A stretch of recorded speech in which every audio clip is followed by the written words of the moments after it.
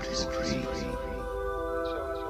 From the age of Big Brother, from the age of the Dawn Police,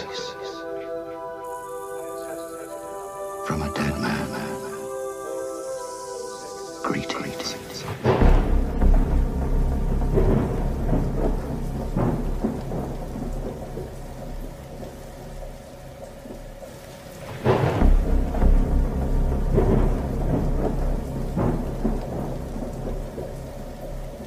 Coronavirus is the biggest threat this country has faced for decades. We're seeing the devastating impact of this invisible killer. There will come a moment when no health service in the world could possibly cope, because there won't be enough ventilators, enough intensive care beds, enough doctors and nurses. That is the moment of real danger.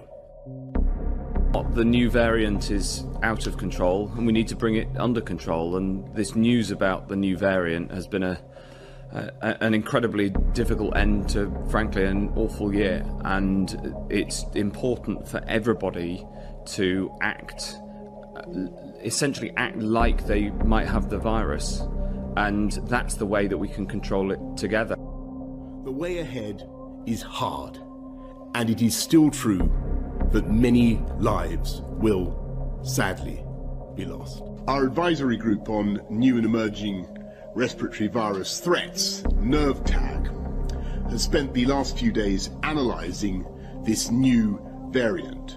It may be up to 70% more transmissible than the old variant, the original version of the disease. You might be infectious, and that's the way that we have to behave at this moment. Assume you might be infectious. Assume you might be infectious. And that's the way that we have to behave at this moment. Today, the United Kingdom's chief medical officers have advised that the country should move to alert level 5, meaning that if action is not taken, NHS capacity may be overwhelmed within 21 days. And it's going to spread further, and I must level with you, level with the British public. More families, many more families, are going to lose loved ones before their time. Your colleague on stage, John Edmonds, has just sent me a statement saying that as far as he's concerned, this is the worst moment of the epidemic because of the extraordinary infectivity of this new strain. Yeah, I agree with that. I mean, this is a horrible moment for sure. I just say I'm really sorry to hear about your two relatives who died from this virus. I mean, it is a very dangerous virus for many people.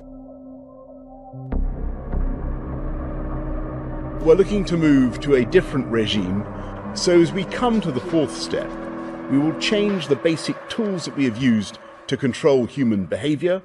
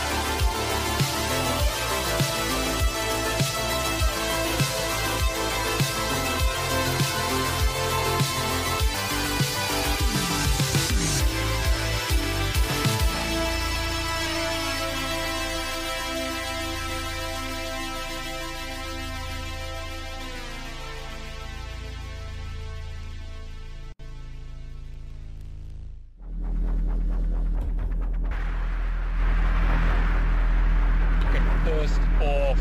After reading that little line, I will be arrested for not taking a fucking vaccine. This is not a fucking joke anymore. This is fucking dead serious. I am fucking dead serious.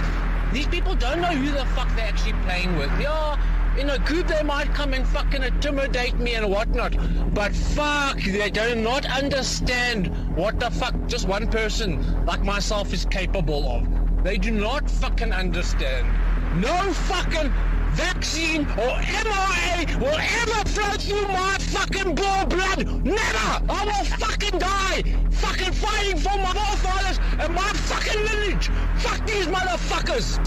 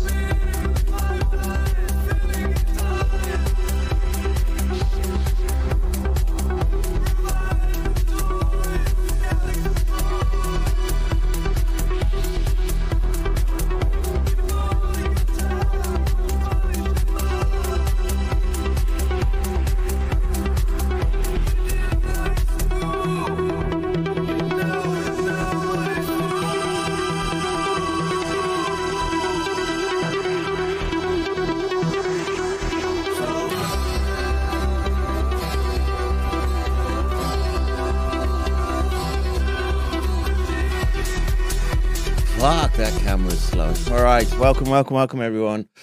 Another day, another stream, and what I wanted to do, I can't do because, well, I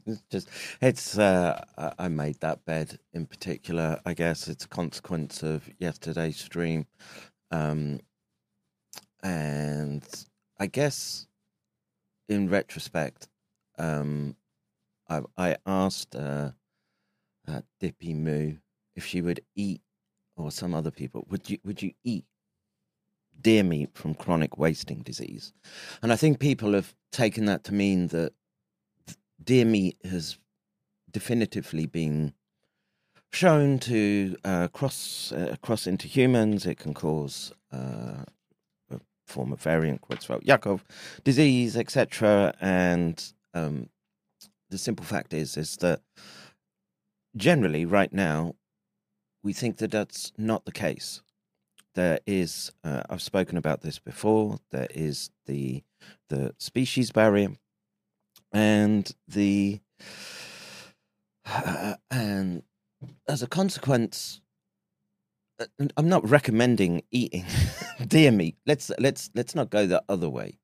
I think you should be cautious anytime that you know that there are infective transmissible prions in the environment, and you should be circumspect of any scientific literature because it's subject to change. It's just the best, I don't want to say guess, but it's the best estimate with respect to currently available data points, and it's come up a few times in the last few weeks as well.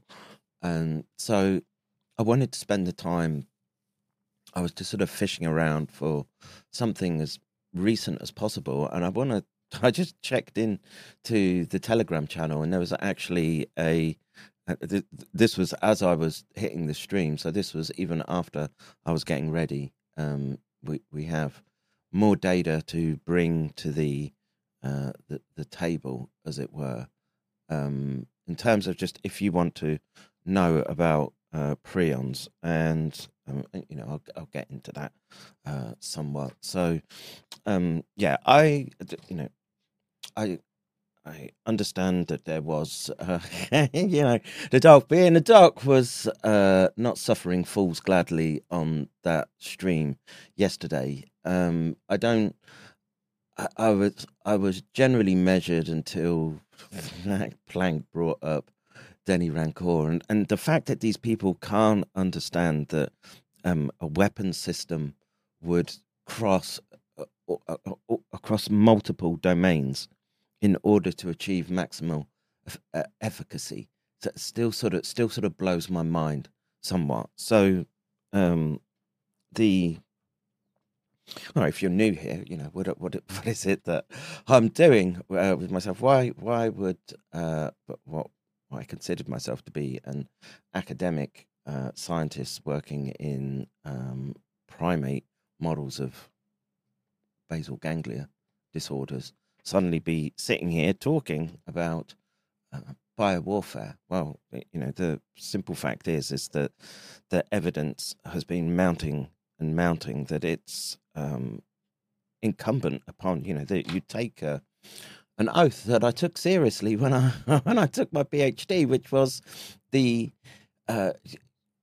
it's your job once you've been given this title to be to speak to the public and to your peers about what is your expertise. And the unfortunate fact is that because my expertise crosses that domain of neurodegeneration, and now we tend to understand neurodegeneration as prion-like disorders.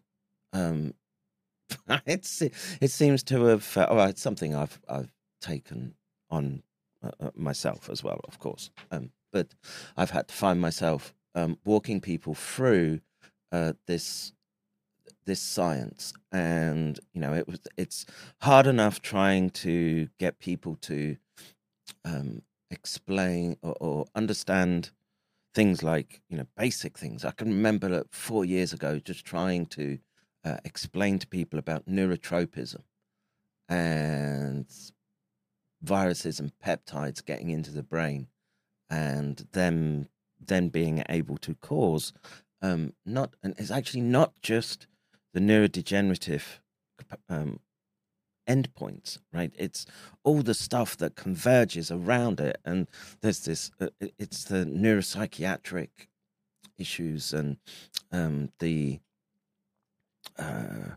we'll just stick with neuropsychiatric, but disorders of personality, the fragmentation of reality that some people can go through, the OCD type behaviors that we're coming to know and love. And so I've been wanting to focus in the last few weeks as it seems I get this message often, which is, what can we do? What can we do? And so my goal was to try and sort of focus around what was on the on the horizon with respect to therapies, etc., and countermeasures to the countermeasure from the biowarfare agent that they made. And it doesn't, in fact, it's sort of moot point now whether it was accidental or not. It's out there, and it's doing what it was designed to do, and that is get past your barriers and into organ systems where it can wreak harm. And as to whose benefit that is, I find myself drawn more and more to the people telling you that there's too many people, literally believe that there's too many people, and they intend to be proactive about reducing those numbers. And the let's see, Mod RNA says, I guess you support all him racism, and he spews. He's not a scientist, only a bigot. I don't know what that you're talking about. Me, yeah, bit casual racism and misogyny. Yeah, who doesn't find that funny? What's the? It's just rational science to ask questions. Let's see. Why isn't my thing scrolling? Oh, I see. It's trying to update. stop it. Let me do this. Do this. Ah. Oh, I can't. I don't know what's wrong with my chat.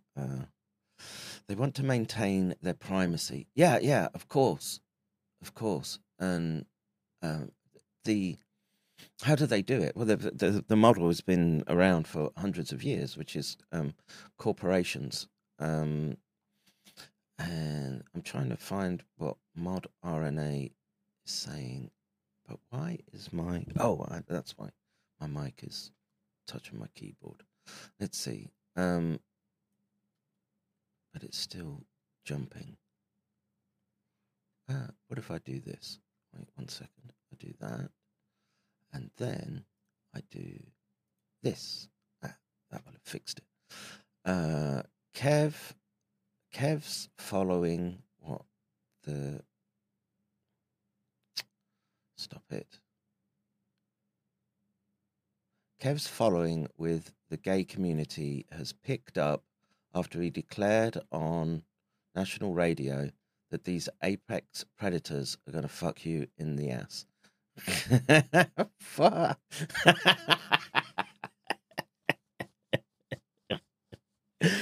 Yeah, I did say that, didn't I? Yeah, if only it were that. I'm not sure it's just that, I'm afraid. It's going to be far, far worse. Please demonstrate to the world how they isolated the virus. I've been doing this for 4 years, okay?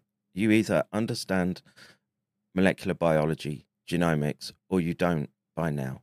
The fact that we can extract out essentially the full, not even chopping it up, can read it out in one go and find the viral genome shows, all objections that these people had.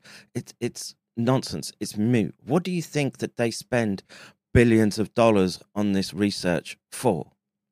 They want you to think that there aren't viruses, Dimbo. They want you to believe stupid psyop hangouts like Andrew Kaufman and Tom Cowan and Bimbo fucking Bailey.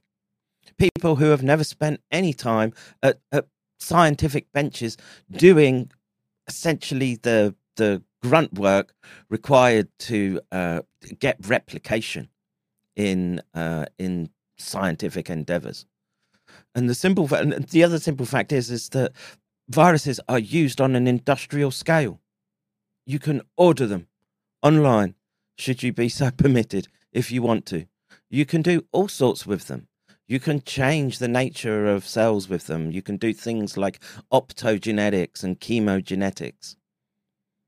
The list is so long of how these tools can be used that it's risible that people would think that it's impossible to isolate these things and manipulate them. What do you think they're doing when they take something like optogenetics, where they take a rhodopsin, meaning a protein that responds to light, and put it into a viral vector that has no need for peptides that respond to light, and then have them selectively express in parts of the brain, and then you can switch them on and off with the flick of a switch with diodes. What do you think they're doing there? How do you think they do that? If you are sitting there right now watching what's going down, right? All these people, right? Essentially, the sort of like the prepper independent types who were waiting for the Bill Gates, etc., to make their move on this world, on this planet, right? And you're sitting there thinking, oh, what they're doing is just a fake magic trick. You really think they would do that? You think when they come for you that those are just blanks loaded into your gun, into their gun, I should say. Well, are you just going to fire blanks back at them? Is that what you're going to do? These people have been working and refining this technology for literally, well, what's the modern molecular era? I mean, it's a fuzzy boundary, but even if you went back to the 50s and said, okay, they've isolated DNA, The fact that we can we can pick down unique tribes in Africa down to the square mile with respect to where they live because of their genetics. The fact that you can take genetics and use it in a court of law. Right? All of these things point to the fact that these phenomena are real. And you know what they use to help build out a picture here? Computers. Yes, that's right, computers. Because once you can transpose something into binary data, etc., and interact with it in a programming language, you can begin to probe it and then test it with ever more refinement, which is what they've been doing. How do you think that they managed to basically clue in a human catalyzing prion protein epitope right on the part that just happens to spring loose when that virus comes into contact with your cells? You think that's all just fucking fairy dust? You think all those people now who've got sludge for blood is just fairy dust? You think it's all just stuff being spewed out by airplanes in the sky? You people are fucking divorced from reality. That's all I can say. And you'll get taken first, right? Because you're so fucking dim and gullible. That's what'll happen to you. It's no good. People like me talking to you in a language. Look, I get it that you don't want to trust the shirt and tie or bow tie wearing often academics who are talking to you from the media complexes that are run by corporations. I can assure you, not a corporation beyond the legal instruments that were foisted upon me on my birth. Okay, these are facts that you have to bake into your mind right now. Like I say, there will be no helping you otherwise. And the amount of tools, weapons that they can bring to bear will be something that you just can't cope with. You won't be able to navigate it.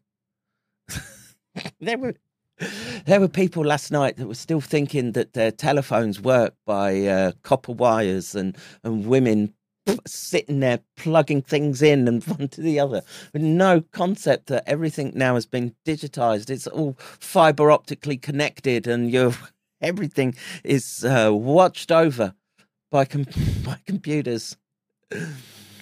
Yeah, but computers.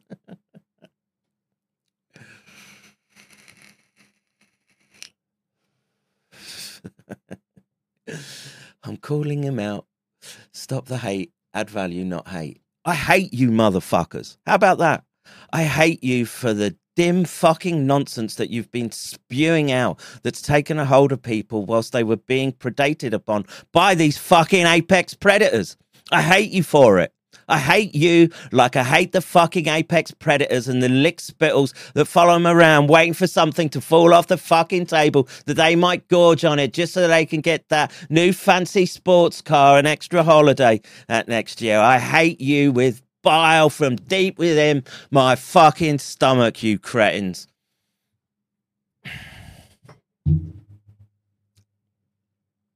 If they can do this, how do they protect themselves? You're a fucking moron.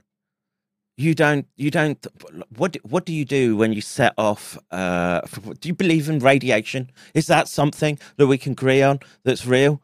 Well, you know where the radiation blast is going to be. Well, you make sure that you're far away from it. You make sure that you have the best with respect to hand of countermeasures. You make sure that it doesn't get out of hand within your particular group. They don't care about you. They'll let it rip through you. They want to bring the numbers down. They want you into manageable little Bantu states where they can come in and pick off the ones that they want to, whatever, bloodlust fucking... You people are so fucked, I swear. You are, like I say, man, you're fucking divorced from reality.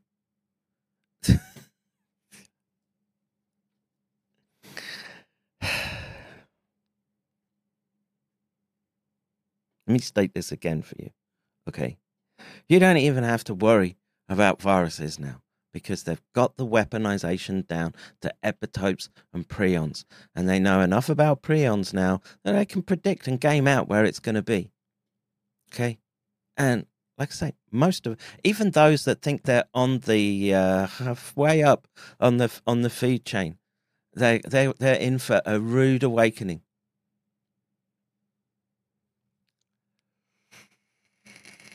I'd say that biology says otherwise. I don't think you know shit about biology. Otherwise, you wouldn't be on here spouting the fucking nonsense that you are. I'll bring you on now if you want, and I'll walk you through the science that needs to be done. If that's what you need, if we need another fucking moron episode just to deal with fucking dimwits that don't get the actual science to hand.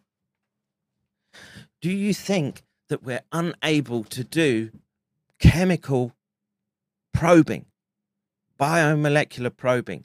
Do you think we don't know what proteins are, peptides are, amino acids? Do you really think that that's all some fucking mystery out there that just it's impossible to probe? Is that really what you think? You really believe that? You really believe that these people have looked around and seen all these phenomena in the natural world and haven't thought to themselves, oh, that could be useful under certain circumstances where I would like to get an advantage?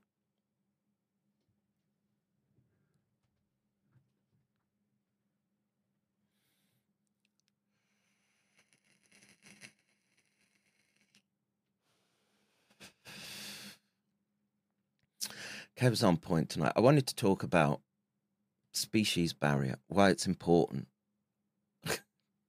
Instead, we've got people still thinking viruses aren't fucking real.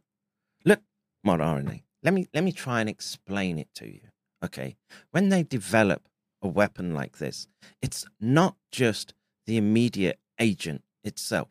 Okay, they understand the weapon from the microatomic scale to the sociological scale. They knew how to implement as much damage as possible and make sure that as many people as possible got exposed. Otherwise, there's no point doing it. There's no point going in on half fucking measures. And it's done now. That's it. They don't have to do anymore. All these people talking about disease X, etc. They don't have to feign pandemics, etc. Except for the one where they talk about, oh well, now, we fucked up. You've all got prions now. We have to lock you down because we can't have you going around spreading it. That's how they secure themselves.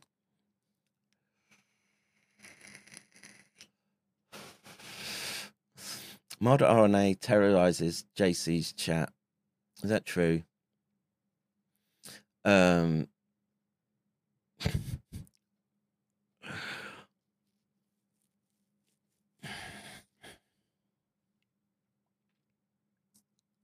Species barrier is huge. We need this info. Yeah, you do.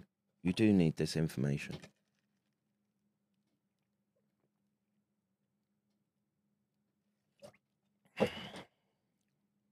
And trust me, Mod RNA, you were gamed into their systems as being a useful fucking idiot that they could rely on to go around spreading everything.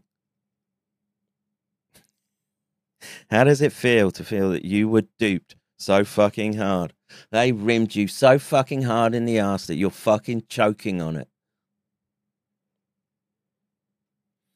How did deer and scrapey sheep in same pens interact? Like I say, look, there are some aspects in terms of tracing it back. There are just going to be big holes because of the latency in exposure to disease progression. And I don't think we'd ever really get an honest answer. And the fact is that they knew about scrapey. They've known about it for hundreds of years. And they would have been trying to weaponize that. Agricultural biowarfare is high up on the list. And who knows what they were doing as they were fucking around with this stuff. 2016 paper, so old. Now I've got one from last year I wanted to do. I think it's important. That 2016 paper about species crossing. It's an important paper. It's actually it's one that I keep close to hand. But we've got a new one which will enable us to at least see what's in the public domain. And the simple fact is that the mod RNAs of this world, they are fucked. They're done for, and they're too stupid to realize what's going on. And I'm not going to miss their contributions to the gene pool at this point, to tell the truth. I've put you on speaker stock. Money's on the fridge. Thank you for the smack in the chops. You're welcome, Gaza. Thank you. I appreciate the support. Let's see. I don't have my Windows set up as how I would like. Not that one.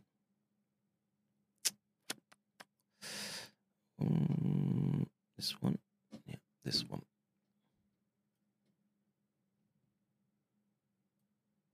Like I say, people who are going around thinking, "Oh God, my viruses aren't real," when they don't understand. They don't understand the real attack vector is prions.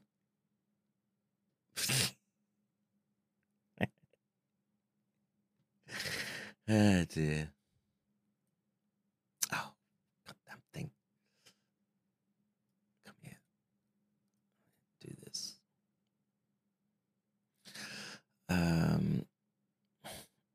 Let's see. Jiggles, you look worn out. You okay? I'm just not sleeping well with my back. That's all. So it is what it is. And I need to. There's work to be done. There is work to be done. So what's happened in Japan in the last week or so? So there's been a press conference that was done on the 11th, which I want to look at because they bring up the issue of prions, and I'm in communication with these people, and I'm basically laying down the prion risk, and I think we should take a look at it, and just to see the sort of lay of the land here, and I'll try and explain the meaning of what it is that they're talking about and what can be expected here in Japan.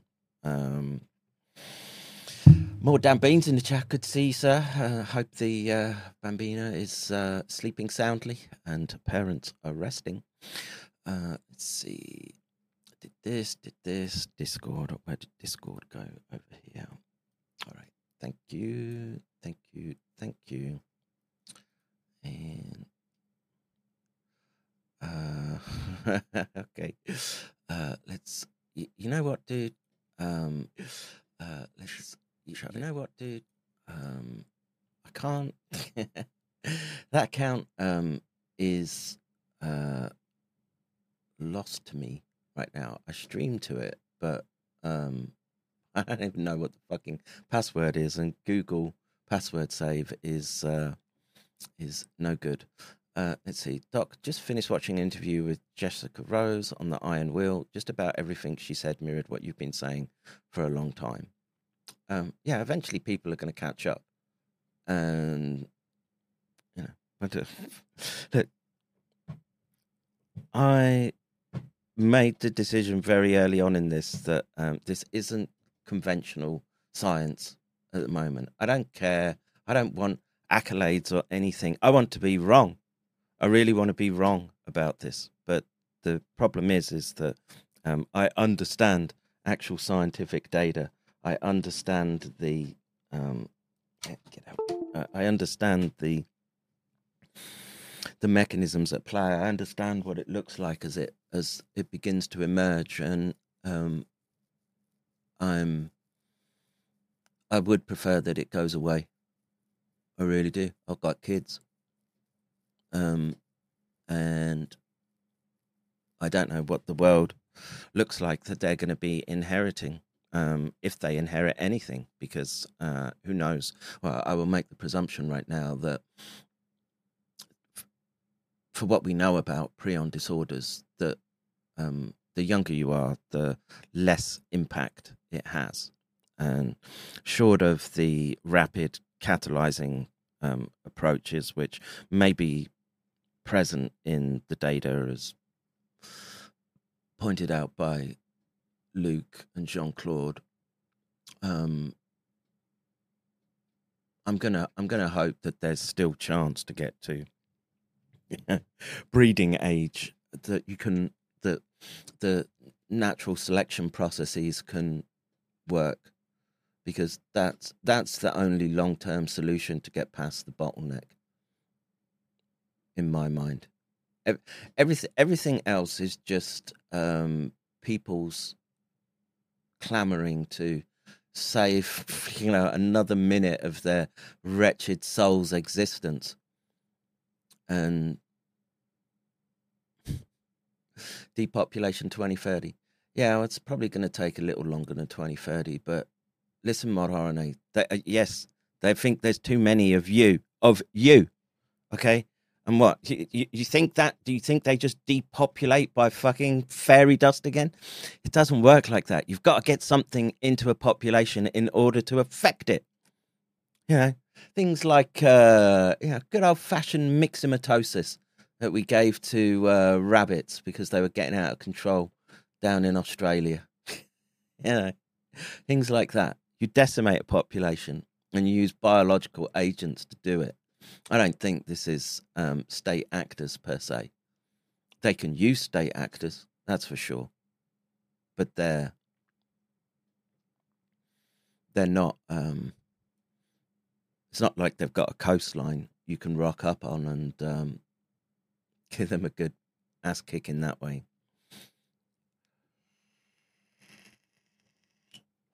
Yeah, depopulation is already underway.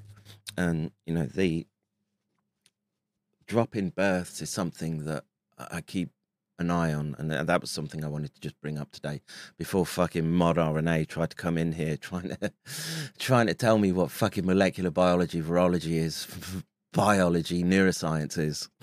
These fucking people, man. Imagine thinking that you're qualified enough after listening to a fucking plank like Kaufman or Bimbo Bailey, and then thinking you can come and just try and debate or argue the scientific merits of a fucking nonsense theory based on essentially sophistry. Imagine how dim you fucking have to be to want to do that. Wow. Eugenics through just wiping you out, you dim fucker.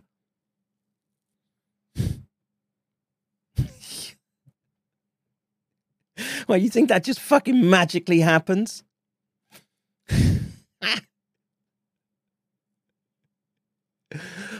Look, I'm intrigued, Mod RNA. How did you think that they were going to do it? How did you think that they would cut the population in more than half, cut it 60-70%? Just, a sentence or two in the chat. Just tell me, what did you think the mechanism would be to do that, and do it on such a scale that people don't notice, or they don't notice the initial attack vector?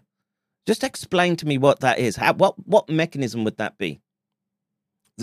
Some way that you can get past it. It can't be a fucking chemical toxin because we'd detect it too easily.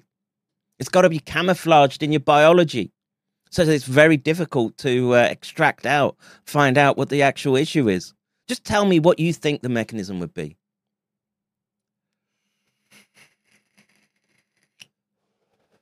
Economy itself makes people reluctant to have kids. Fuck the economy. That's it. You put on for one thing, man, adaptation. You are failing all the generations that came before you to not be spitting out progeny. It's a failing to your family, and it's a failing to the species that fucking spawned you.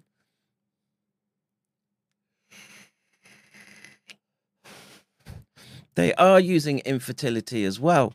Of course they're using it. How do you think you get 50% or 20 to 50% drops in birth? Oh.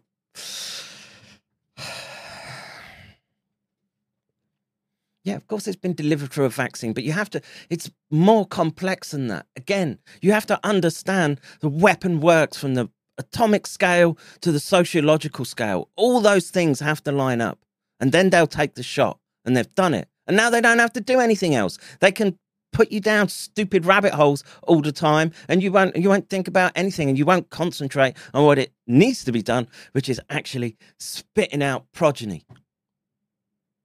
And encouraging your progeny to have fucking progeny. Instead, you want to put them through woke fucking university courses and have them become fucking automatons.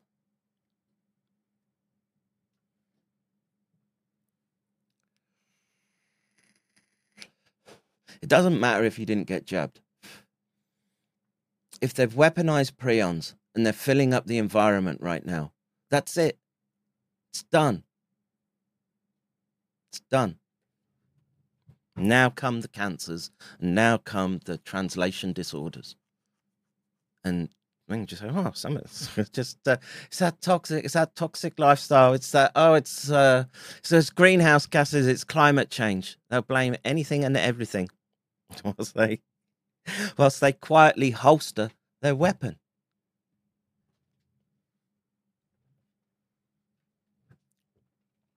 Targeted proteins. What do you think prions are, you fucking knobend?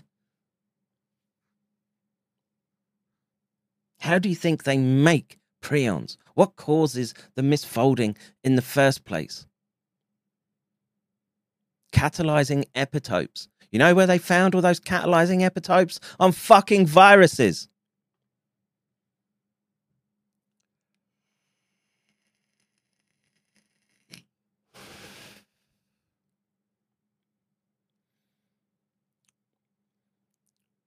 I think our medical system has been weaponized against us for 40 years now. Rates of neurodegenerative issues, autoimmune and cancers in the young have been increasing. I think if you total them all up before COVID, like half of our youth have some sort of issue. Food is an issue, but so are other childhood interventions, at least some of them. Yeah. I'm inclined to think so right now. And a lot of it was just because we loaded everything with perverse incentives. That's what happened. Fallen world, human genome, and everything else erodes. Well, I think the archaeological evidence, etc., tends to, these fallbacks to look. I don't want to be hard on people's eschatological worldviews, okay, but we've been around for a long, long time. Biology, life has been around for a long, long time. And it'll get through this event, right? But the bottlenecks are there. And it's the archaeogenomics is showing it now.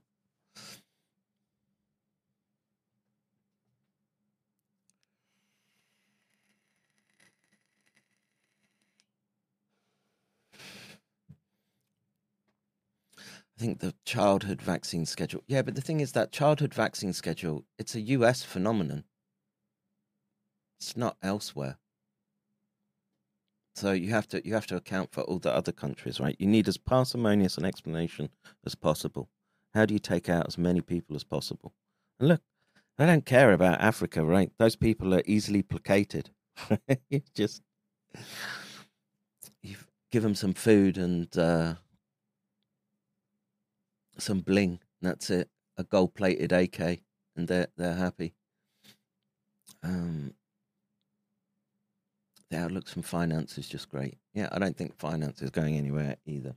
All right, so rather than me just going off at the camera, let's do this. I'll keep this one up just because we'll do this. Good doggy praise for you. We all need prayers. Do that. Come here. Do that. And do that. All right.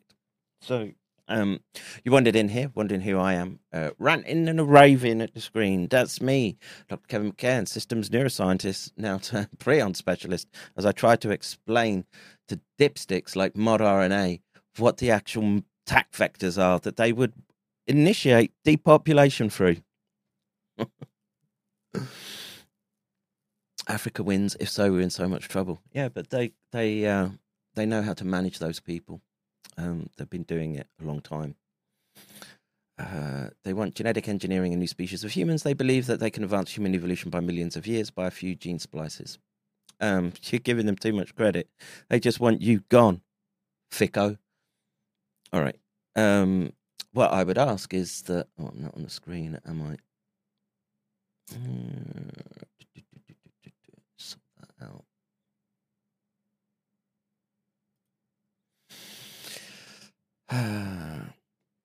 Who remains to manage the people?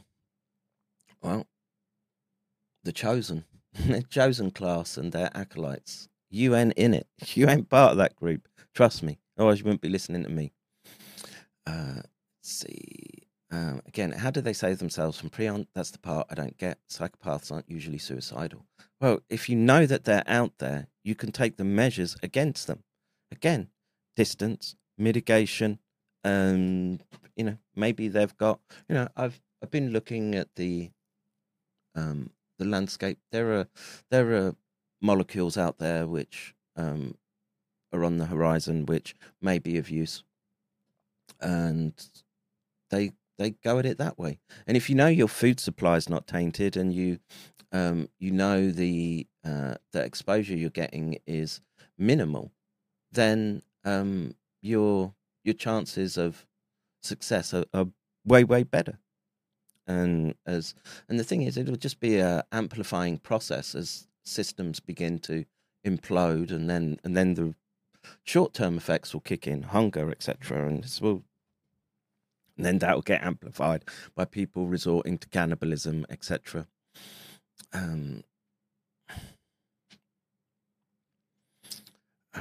We all want to protect our families. You're too thick to protect your family, mod RNA. You're fucked, mate. So's your family. Sorry. No safe dose. Yep.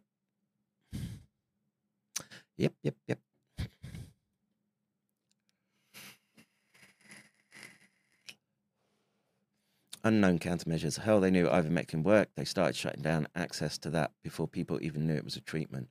Yeah, same with hydroxychloroquine, etc. All those factories blowing up. Huh? Just so happened.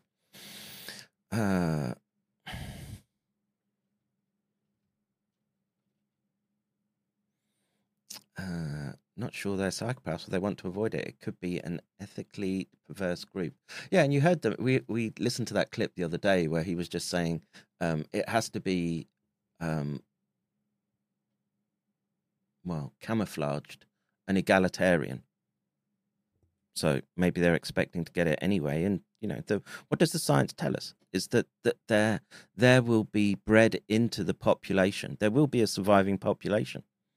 And it's those that have the adaptive polymorphisms to the variant of PRION that emerges. So they may just want to be going down with it as well. All right. Don't forget, Honey and Barry Sherman murders were major HCQ producers. Yes, that is true. Anyway, I'm not doing my job, which is remind you all, if you wish to keep the dog in the fight, working through this science for you, hit that big blue button behind me, McCannDojo.com. Use your user cards, PayPal, Patreon, buy me a coffee, subscribe, star, cryptocurrencies, Discord, or Gilded. If you wish to join the community, you can be registered to be notified in the left-hand corner there. There, look, and if you'd like an email when I go live, and of course you can watch the stream there.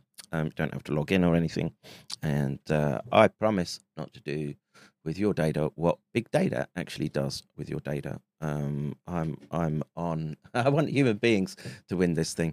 All right. So, what kind of sequence would a PRION have? Well, we know it would be the 253 amino acids that make up the normal prion protein. It's just its flip into the scrapey form that's the issue.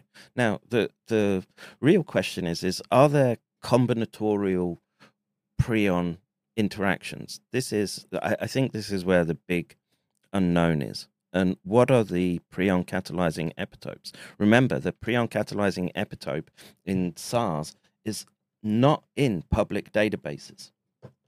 Okay, so they had to come up with that somehow. And, you know, I would imagine that once you start using computers to close down the probability space, I don't know, I have any. Yeah. Need to do a vape order. Fun Doc's vape habit.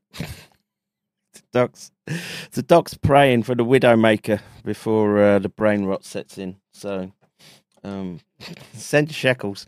Hit that big blue button. Help the Doc blow big white clouds of fuck you vape all over the camera. Let's see. I tried to use PayPal, Kev, but it didn't work on the address I've used before. Do you have a new PayPal account? Yes. If you hit the donate via credit or PayPal, you can go there and it should load up a PayPal sign there, and you can use your PayPal account. Should you wish to... I would have to log in. Can't be asked to do that now. But just DM me or send me an email. I'll send you the address. But if that doesn't work, use your usury cards, I suggest. All right. So as I want Team Humanity to win, I want there to be something approximating a record that archivists can trawl through at the end of days. That's why we have WeTalkYouListen.com. I hope we're... I don't want to do that. I want it to go live. What's the matter with you? What's that tax evading blick up to now? There, we are live. There we go. So you should be able to go there. And let me... So it wasn't working yesterday. So let me do this.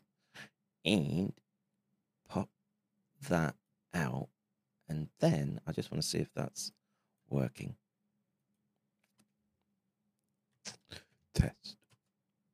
Did that work? No. Yeah. All right. Never mind. Never mind. All right. I'll get that bleak of mine to look at it later. All right. So what was the first thing that I wanted to look at? Well, actually, I wanted to look at this. Which is the Japanese Professor Fukushima and Murakami did a news conference, and we're going to listen to that.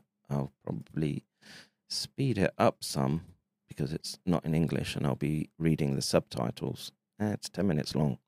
Hang on, let me do some organizing on the screen so some of it's legible. I'm not reading for 10 minutes. Save my voice. There, I'll put that up there. And we'll do this. So we'll just, you've got to read it. I'm not reading it out. They're talking about the impact from the vaccines. What can I tell you? I'm talking to these people, and they know about the prion issue now, and thankfully they bring up prions. They point to Jean-Luc's paper, and anyway, they're trying their best. 去る2023年6月16日に設立しました一般社団法人ワクチン問題研究会設立後6ヶ月の成果報告に関する記者会見を開催いたします。改めまして私は本日司会を務めさせていただきます竹口と申します。まずはじめにこの場をお借りして新型コロナワクチン接種後の健康被害によりお亡くなりになられた方々に謹んでお悔やみ申し上げます。またそういった健康被害を受けた方、現在もその症状に苦しまれている方々に対しまして心よりお見舞い申し上げます。その件に関して文献を、系統的に調査しましたところ、驚愕する事実が判明しました。数千に上る論文がワクチン接種後の副作用として報告されていると。その数はさることながら全ての臓器にわたっていると。もう眼科からそれから一般の内科から。So for those that can't read, he's basically saying that they see side effects across every organ system, ophthalmology, general medicine to psychiatry. 神経、精神ですね。でそこでそれを論文にまとめて、昨日公開されました。有志医師の会が事前に調査しました日本の学会でどれだけの症例が報告されているか。こういうことは今まで薬の副作用とかですね、なんかでも一切なかったことです。もう私はがんが専門ですから。So unprecedented with respect to side effects, etc. まあパターンは決まってるし知れてるわけです。このワクチンによる副作用というのは。So he raises an important point there, which is that with he's talking about chemotherapy drugs, and the side effects are essentially a known parameter with exposure to the spike protein. It's a crapshoot, and a lot can be put down to well, I'd put it down to protein misfolding and inflammatory responses. パターンが決まってない、全身に起こる、複数の疾患が同時に起こる、見たことがないというのが医者の率直な意見です。で、日本の先生方も頑張ってですね、いろいろな邪魔が入る、ね、そんなワクチンの被害なんか報告してどうするんだとかね、邪魔が入るんですよ。こういうこと自体がもうやっぱり学問の自由を障害する話ですし、それからある教室では検閲が行われるんですよ。学会発表とか論文発表、これが全世界的に起こってます。ジャーナルによってはもう事実上検閲が行われている。俺朝日新聞は全面的にラフな調査で過剰超過死亡ということを一度やってますけども、ちゃんと年齢調整できちっと統計的に評価に耐える形にしますとですね、驚くべきことが起こっているんです。実は特定のがんが超過死亡がワクチンの3回目接種以降に起こっているということが分かりました。今論文にして査読に回ってますが、おそらく近々にパブリッシュすることになる。はい、続きまして、検査方法開発ワーキンググループ担当理事の村上康文より。This is Professor Murakami, who's basically I'm talking to and explaining super PRION events to him. 検査法開発の進捗状況と今後の見通しについてご説明いたします。はい、皆さんよろしくお願いします。一つだけ初めに僕は言っておきたいのは、どういう仕組みで副作用が発生するかが明確になって、大勢被害者が出ているものをですね、今でも打っているところです。今すぐやめるべきだと思っています。じゃあ、一番目お願いします。どういうふうなその仕組みでですね、肝の副作用が発生するかっていうのはもう話は相当分かってまして、スパイクはもう有毒なんですよね。有毒な遺伝子、人に投与したらどうなるかっていうのは非常に明確です。あともう一つは脂質卵粒子もですね、非常に激しい炎症を誘導するということですので、これも有毒なんですよ。で、2つの有毒なものを人に打ってるっていうことなんですが、もう一段大きな問題は、人細胞でスパイクタンパク質を作ってるってことです。で、これは免疫系がですね、やっつけようといたしますので、非常に激しい炎症が発生するということなんですよね。で、もう一つ打ってから1週間2週間で発生するっていうふうなものもありますが、1年2年経過してからですね、現れるというふうなものも多いわけです。で、あともう一つはですね、人では優秀な抗体と悪い抗体っていうのが実はありまして、IgG4 っていうふうな抗体は免疫をむしろ抑える働きを持っています。で、普通のワクチンだとですね、IgG4 抗体を誘導したらば失敗だというふうに言われます。で、ところが今回のメッセンジャー型ワクチンではすごい量の IgG4 が誘導されています。で、それが誘導されますといろんな免疫にですね、いたずらをするわけです。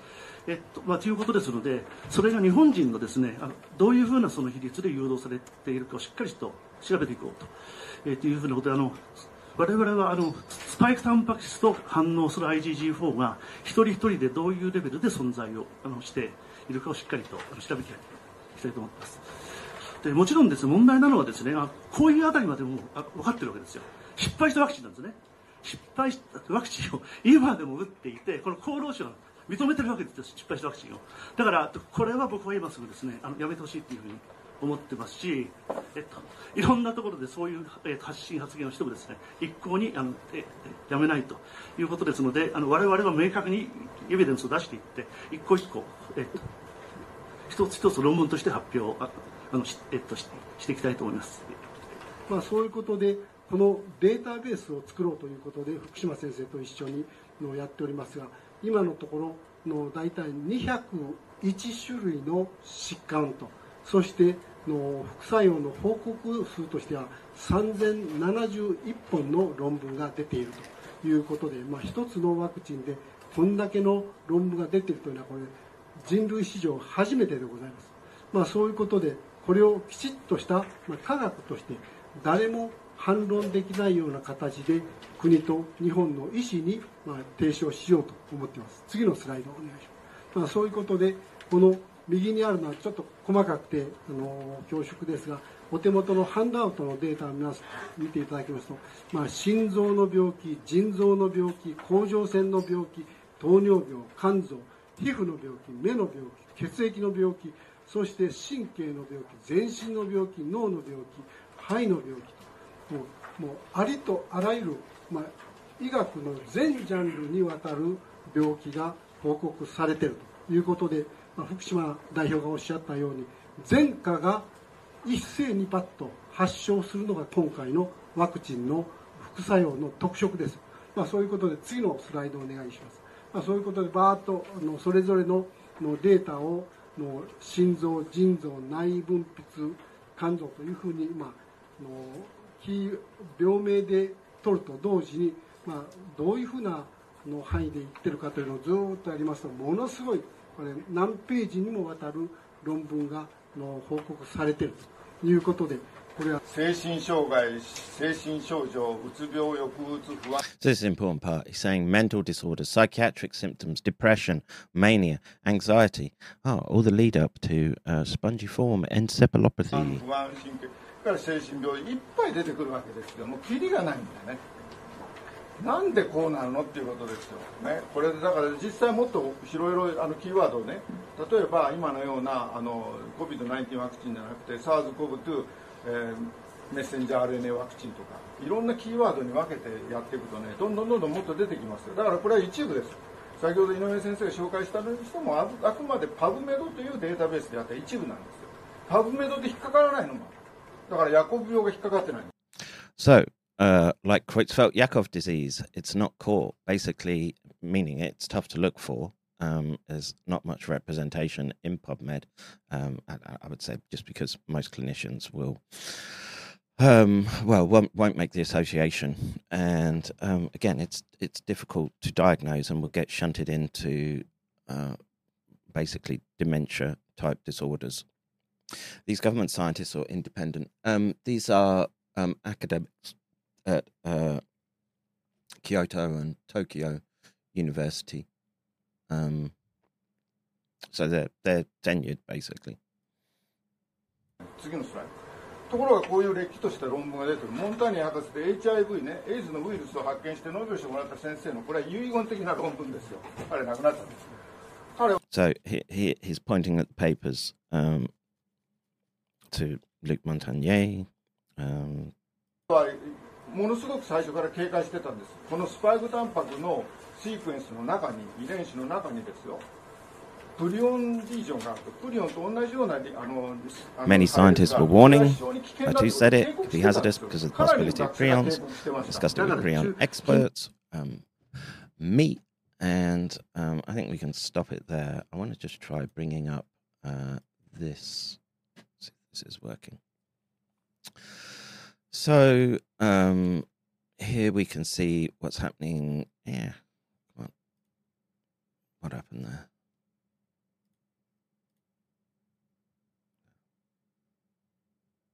this.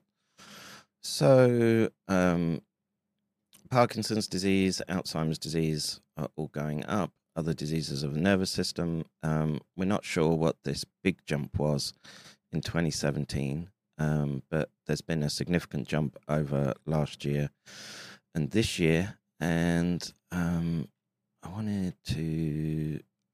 Oh, where did I put the...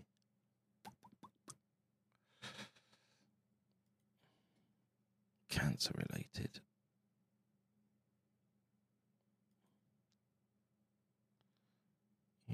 Submit.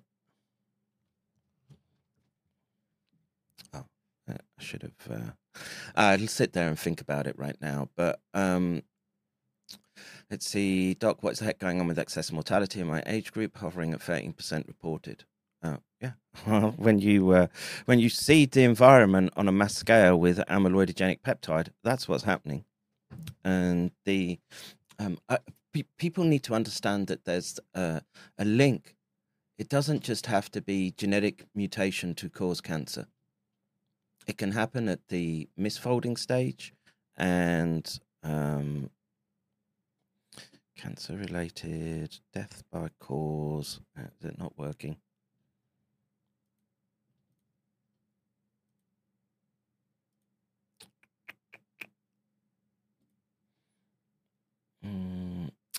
I'd have to dig out the link.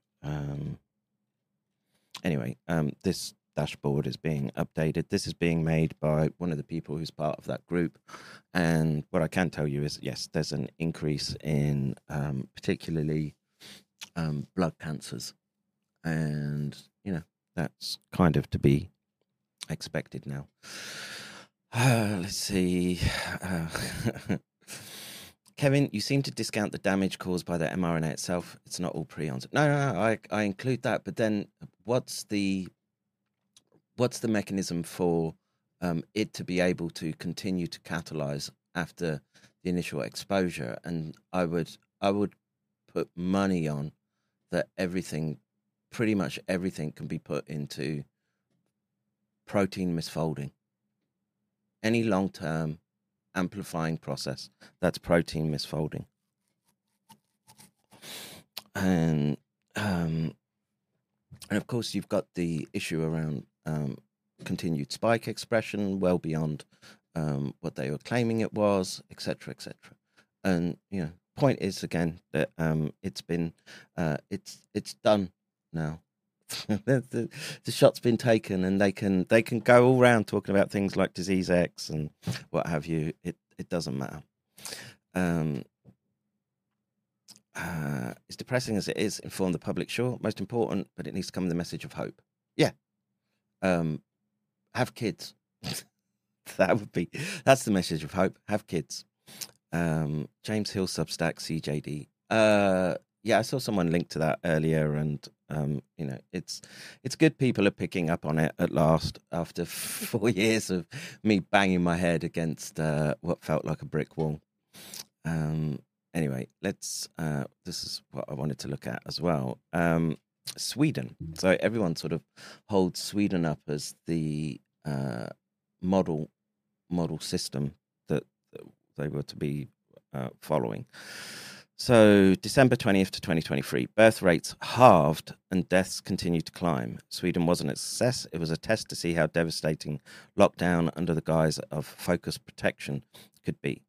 Births in 2022 equals 67,266 by the end of October. In the same period for 2023, births are down to 36,456. Holy shit. There aren't many Swedes being popped out into the world at the moment, and I would imagine a good proportion of that 36 aren't what we'd recognise as Swedes, if you get what I mean. So what was killing Swedes in 2022, 2023? What has caused such a drop in birth rates? In 2020, Sweden locked down care homes fully for 6 months. Yeah. Okay. I'm not going to spend too much time on that. The important point was, if we're to believe these statistics, I'll put the link here. Sweden has a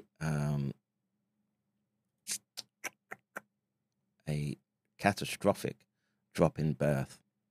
And, are they going to be talking about that? Again, I haven't checked the veracity of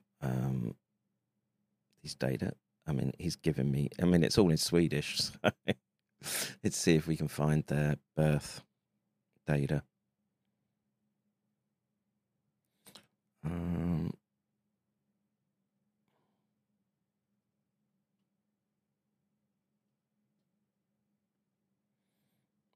Here, is this where he's getting the number from?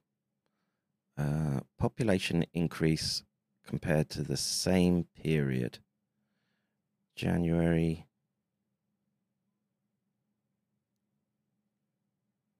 Here it is. I don't know what this is. Some Swedish government site. Statistics Authority. So population growth up to including November 2023, 33,892. Population increase in the same period in 2022, 70,399. That is not just people being concerned about economics, I'm afraid. There has to be something causing such a catastrophic decline at the moment. I hope someone can just say that this is some artifact at the moment for the Swedish collection of data. But if this figure is true, that's very, very problematic. And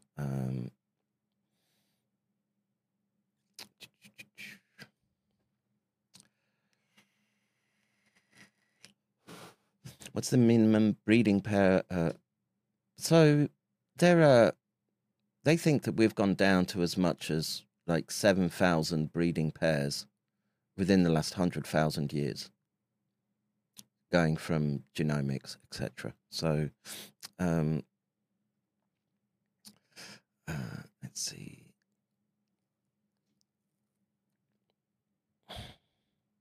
Glyphosate's vaccination, societal pressure. That doesn't cause a 50% fucking decrease.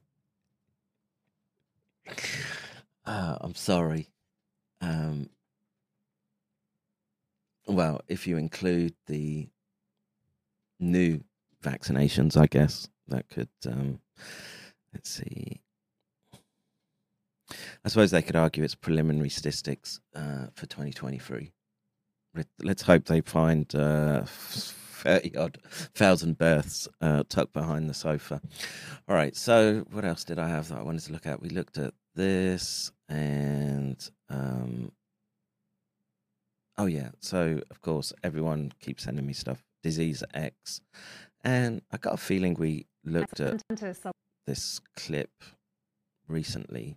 But they're talking about Porton Down, etc. And again, suddenly our countermeasures are being legitimately being developed in biowarfare facilities.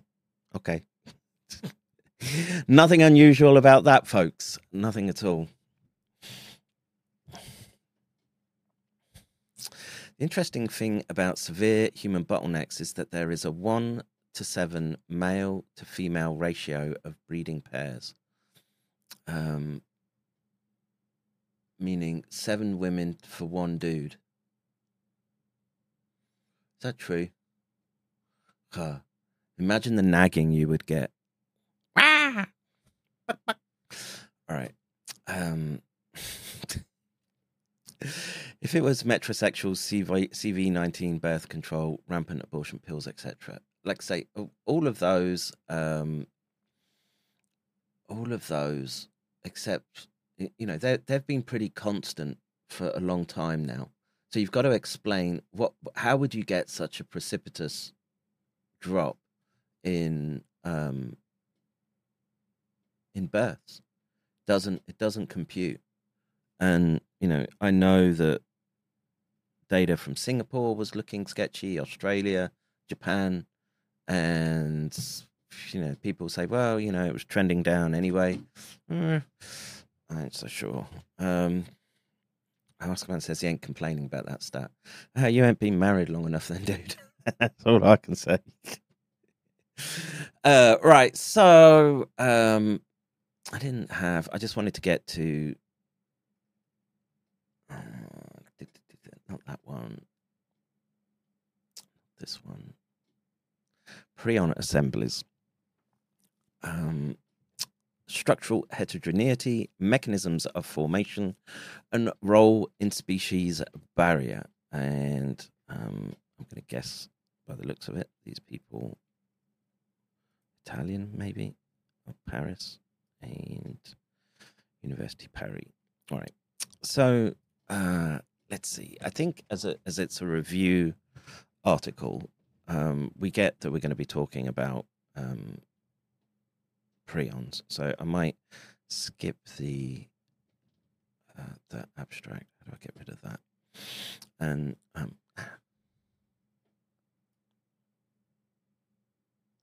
it's going to be a long read, a long read. All right. So prion diseases are a group of expanding fatal infectious neurodegenerative disorders affecting humans and wildlife or farmed animals. These diseases include Creutzfeldt-Jakob disease in humans, scrapie in sheep and goats, bovine spongiform encephalopathy in cattle, and chronic wasting disease in a wide range of cervids. And of course, that means not just white-tailed deer, but moose and reindeer. Prion diseases have a worldwide distribution. In humans, they are considered as rare diseases. Sporadic CJD has a worldwide incidence of 1.5 cases per year per million. In animals, the situation is more contrasted. Up to 12,000 cases of classical BSE were reported each month in the UK at the peak of mad cow epidemic in the early 1990s. In certain regions of North America, CWD is endemic, reaching greater than 70% prevalence in captive herds. Classical scrapie, which is endemic in Europe, had prevalence estimates in sheep that varied from 0 to 245. I don't know what's that percent. I guess a typo there. Before implementation of control measures at the beginning of the 21st century. Prion diseases are constantly re-emerging. While circulating only in North America and for a limited period in Korea, CWD has suddenly emerged in Scandinavia in 2016 and is now threatening Europe. A camelid prion disease has been discovered in Maghreb in 2018. In humans, the last identified prion disease is called variably protease-sensitive prionopathy. We looked at that the other day, considered extremely rare. This very rare disease was discovered in 2008. Prions, the causative pathogens of prion diseases, can propagate between different species. Prions have a zoonotic potential or are truly zoonotic agents, as exemplified by the emergence of variant CJD in humans due to the consumption of BSE-contaminated food. There are currently great uncertainties about the exact number of CJD asymptomatic individuals more than 20 years after emergence, because the molecular determinants of the species or transmission barrier that limits interspecies prion propagation remain mostly unknown. Prions are formed from abnormally folded conformers, PRP scrapie, of the cellular form, the prion protein. In the mature form, PRPC is a 210 amino acid long monomeric glycosyl phosphatidylinositol GPI anchored membrane glycoprotein with high primary and tertiary structure identities across mammals. While PRPC N-terminus is unstructured, PRPC terminus is folded into a globular domain composed of 3 alpha helices and a small 2-stranded beta sheet. PRPC is ubiquitously expressed in the organism. That means it's everywhere. Okay, so where misfolding can occur, you can get prion disorder in that particular tissue. Let's see. PRPC exerts a growing number of signaling functions in healthy individuals, from neuroprotection to stem cell biology. PRPC is also involved in other pathologies, including cancer and Alzheimer's disease. Abnormally folded PRPSC is enriched in beta sheet content and assemblies into polydisperse and amyloidogenic assemblies. Cryo-electron microscopy near atomic resolution structures of purified PRPSC are currently emerging. They suggest a reorganization of PRPC in parallel in register assembly within a fibrillar supraorganization. What does that mean? So the beta sheets are sticking together as a ligament, basically making a big crystal. sharp razor-like crystal. PRP-SC assemblies deposit mostly in the CNS. They also accumulate at variable levels and in a strain-dependent manner in many peripheral tissues, including notably the lymphoid tissue, spleen, lymph nodes, etc. As for conventional pathogens, PRP-SC replicates and its biological activity or infectivity can be titrated by bioassays in bioindicator animals or permissive cells or by cell-free amplification assays. Scrapie prion self-replicates by templating PRPC conversion and polymerization. In sporadic cases, host PRPC would, for unknown reasons, misfold spontaneously into a replicative conformer initiating the self-replication process. In inherited cases, host PRPC would misfold due to mutations in the PRP encoding gene. In acquired cases, the PRP Scrapie conformer would be acquired accidentally, or on purpose, should you be wishing to aim for population management. Let's see. In essence, these models state that monomeric PRPC is constantly recruited by PRP Scrapie assemblies, allowing a cooperative production and accumulation of further prion Scrapie assemblies. The most popular models remain so far the autocatalytic conversion model by Griffith and the nucleated polymerization model by Lansbury and Cowie, maybe you'd say. But these two models describe qualitatively the cooperativity of Scrapie accumulation. They consider Scrapie assemblies as a static object. Moreover, they fail to describe the process of prion structural assemblies, diversification, and evolution. In this review, we show evidence that Scrapie assemblies are structurally heterogeneous. PRP Scrapie heterogeneity will be considered at different scales. At the host population level, with different circulating PRP Scrapie conformations or strains, but also within a single host and within a single strain. In the second part of the review, we will elaborate on the mechanisms of PRP Scrapie diversification. In the third part of the review, we will discuss the importance of PRP-SC heterogeneity in prion cross-species transmission. PRP-SC assemblies conformational heterogeneity must be considered at three different scales. At the population level, this diversity corresponds to the existence of different strains circulating in different hosts from the same species. Strains are conformational variants of prion Scrapie with specific biochemical and biological phenotypes. At the individual host level, i.e. field isolate, this corresponds to the coexistence of strains. One may be dominant and impose its phenotype, but subdominant strains may co-propagate. Interesting. Heterogeneous Scrapie prion propagation. Nice. They vary not only in their quaternary structures, but also at lower levels of structuration, tertiary and secondary, and impacting in turn their replicative and biochemical properties. In prion-susceptible host population, multiple prion strains are recognized due to structurally distinct Scrapie assemblies. Biochemically, these Scrapie species can differ in their post-translational modifications, e.g. their relative ratio of glycoforms, their relative resistance to protease digestion or relative stability towards chaotropic treatment, e.g. urea or guanidine hydrochloride or heat treatment. This points to profound differences at different structural levels, phenotypically in both infected hosts and in laboratory animals, notably transgenic mice expressing mammalian PRPC of interest. Prion strains exhibit specific and synchronous incubation times, stereotyped clinical signs, and neuropathology, including the deposition of PRP-SC and of vacuolar lesions in specified regions of the CNS, and specific tropism for peripheral tissues, including the lymphoid tissue. Based on the biochemical and neuropathological analysis in affected individuals and or on strain typing studies in laboratory animals, at least 8 different strains have been isolated from Scrapie, affected sheep and goats, including atypical Nor N98 strain. Why is it so hot in here? Let me just, is my heater packing up? No, that's good. Just give me a second.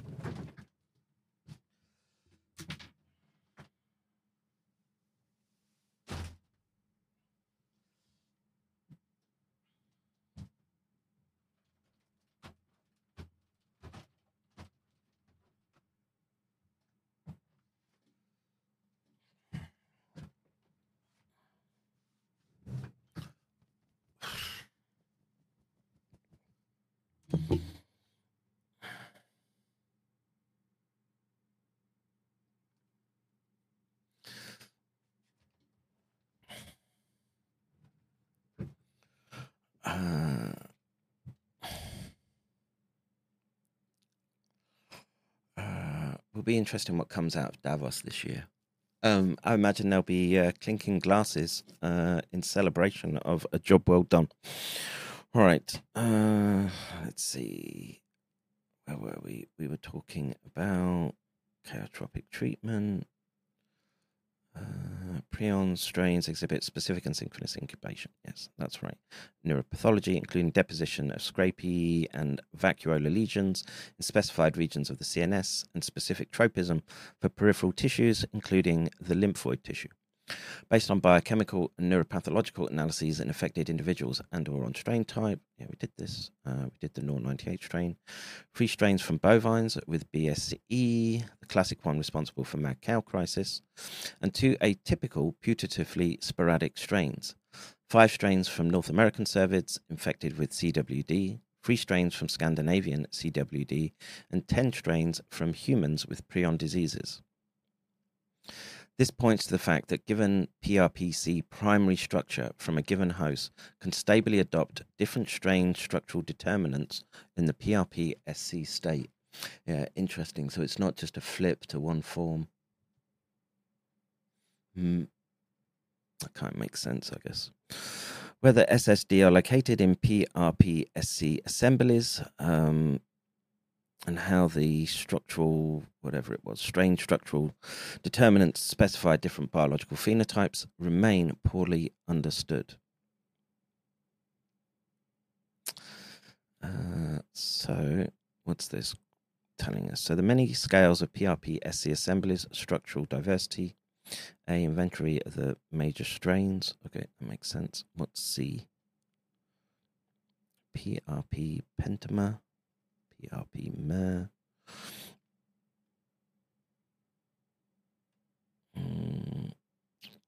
I see. So it's size determinant depending on how infective it is. Okay. So at the single host level, different prion strains can co-propagate in the SNC or can co-propagate in distinct tissues due to differential tropism for lymphoid tissue. Within a single strain, PRP-SC, oh, people want the paper, right? If you would like the link. And I put it, wait, I put it here.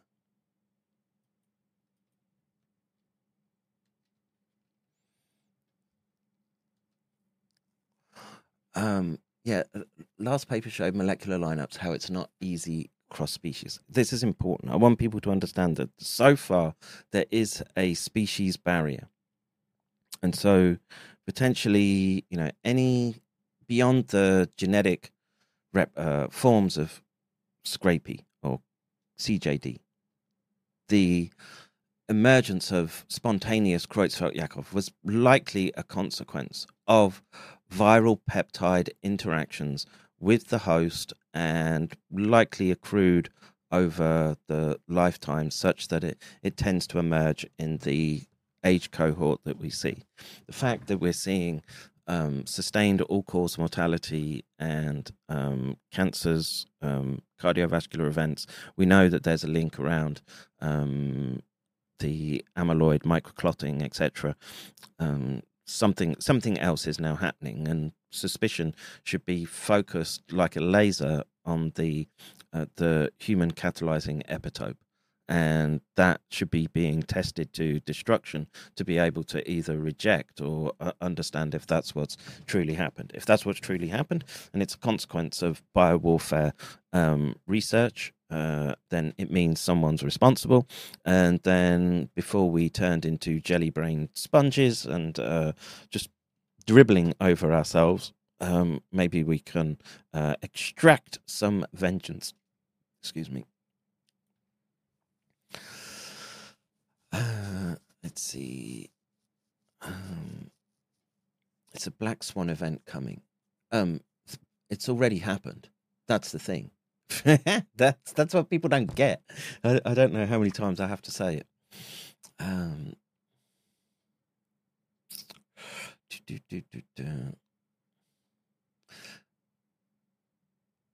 Idiocracy was supposed to be fiction.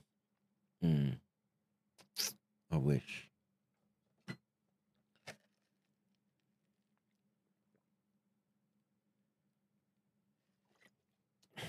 Vengeance is mine, saith the Lord. Yeah. I would like some vengeance, though. Can I pray for vengeance? All right. So, structural diversity of scrapie assemblies at the host level. Within the same infected host, different strains, usually two, can co-propagate at different rate. Many examples can be found in animal and human prion diseases. Transmission of classical scrapie field isolates from sheep and goats to transgenic mice expressing ovine PRPC showed that a large proportion of the circulating isolates in Europe were composed of two co-propagating strains, which are termed LA19K, LA21K. LA21K was dominant in most scrapie isolates, imposing its biochemical phenotype, unglycosylated protease-resistant scrapie fragment, migrating at 21 kilodaltons in electrophoresis. To provide insights on the molecular determinants of strain predominance, sheep scrapie isolates containing variable portions of LA21K and LA19K prions were transmitted experimentally to transgenic mice, expressing ovine PRPC at different levels in the brain. Remarkably, LA21K replicated dominantly in transgenic mice, expressing near physiological PRPC levels, whereas LA19K phenotypically outcompeted LA21K in transgenic mice, expressing high PRPC levels.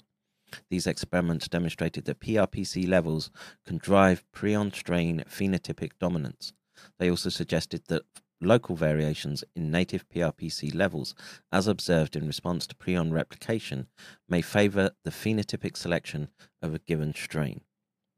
In the same infected host, co-propagating strains could preferentially replicate in distinct tissues. In the aforementioned example, LA19K replication was mostly limited to the CNS, while LA21K colonized efficiently both the CNS and lymphoid tissue. Such differential tropism may also be linked to different PRPC levels, the spleen expressing 20-fold reduced levels of the normal protein compared to the brain. In another example of co-propagating strains within a single host, the second co-propagating strain was barely detectable. Sheep infected with atypical scrapie NOR98 strain were found to co-propagate as minor strain CBSE. CBSE was identified following experimental transmission of atypical scrapie cases to transgenic mice expressing bovine PRP, or to pigs. Now, I thought pigs were one of the safer animals here, but maybe not. And by in vitro prion amplification using a CBSE optimized substrate. Remarkably, CBSE prions were still detected in NOR98 prions and were biologically cloned by limiting dilution in ovine PRP transgenic mice, suggesting that NOR98 replication intrinsically co-generated CBSE. Transmission of North American CWD prions from diverse cervid subspecies to transgenic mice expressing deer PRP allowed isolation of two strain types named CWD1 and CWD2. Both strains were found to co-propagate in deer. Transmission of CWD from infected white-tailed deer to diverse bioindicator mice also lends support to the coexistence of CWD substrains. Single polymorphisms at specific codons in the white-tailed deer PRP sequence could impact their relative fitness. In human, the co-detection in the brain of two PRP-SC signatures termed type 1 and type 2 by immunoblot has been observed in many patients with sporadic CJD. Polymenidou, Urocost et al., set of names there, but whether this co-occurrence is associated with the co-propagation of two strains or reflects the coexistence of PRP-SC molecular subtypes with distinctive physico-chemical properties is a debated issue. Recently, transmission of sporadic CJD cases to human PRP transgenic mice showed that each PRP-SC signature was associated with a specific strain.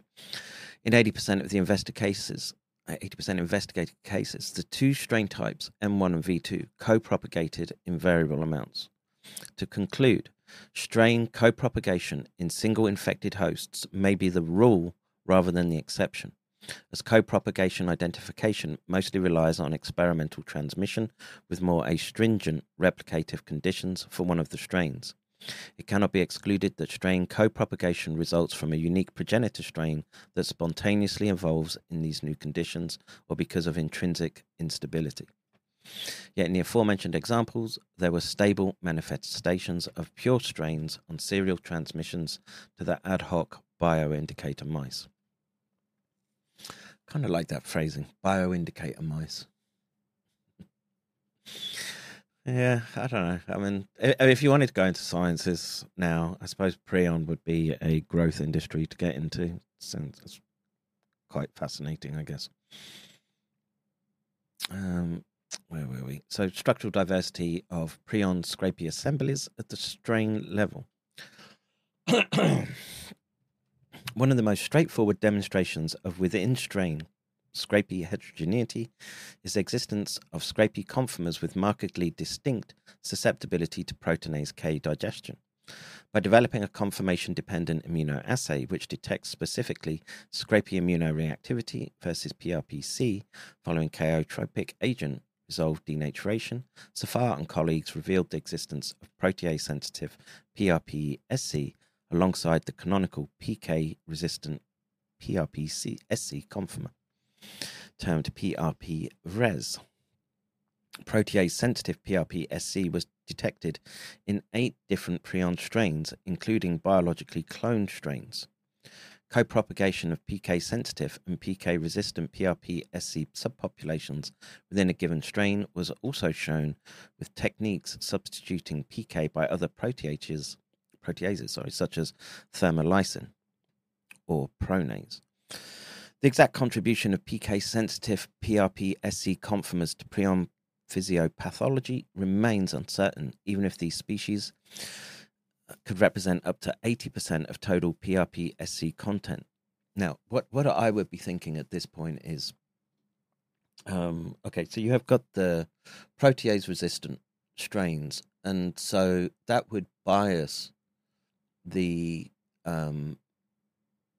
your search. That's what's going to come up in your tests, right? That's what's going to be left when you're doing autopsy investigations. And so if there's a infective form that can potentially be hidden because it's prone to disaggregation by these proteases, then you're it's the literal looking for a PRION crystal in a haystack. So something to keep in mind. So basically it may represent up to 80% at the early stage of PRION replication. Gradual acquisition of PK resistance, as identified in kinetic studies, is suggestive of a dynamic involvement of PK-sensitive scrapie in the replication process. I might want to look at that paper, I think. The experimental stage of the disease, depending on the experimental context, PK-sensitive scrapie was found to be lowly infectious or highly infectious, or be able to convert PRP in vitro. These seemingly contradictory observations highlight the fact that the replication process is intrinsically associated to structural diversification. Yeah, hence the complexity around trying to deal with these things. This is why I think it's kind of when people say, oh, one thing is, what were we looking at yesterday? DMSO, right? Saying, oh, DMSO is going to disaggregate. Well, okay, maybe you've disaggregated, but you might have a whole series of species that you're dealing with, and disaggregation might be worse because you've essentially freed them up to go and cause catalyzation once they're outside the influence of your disaggregating agent.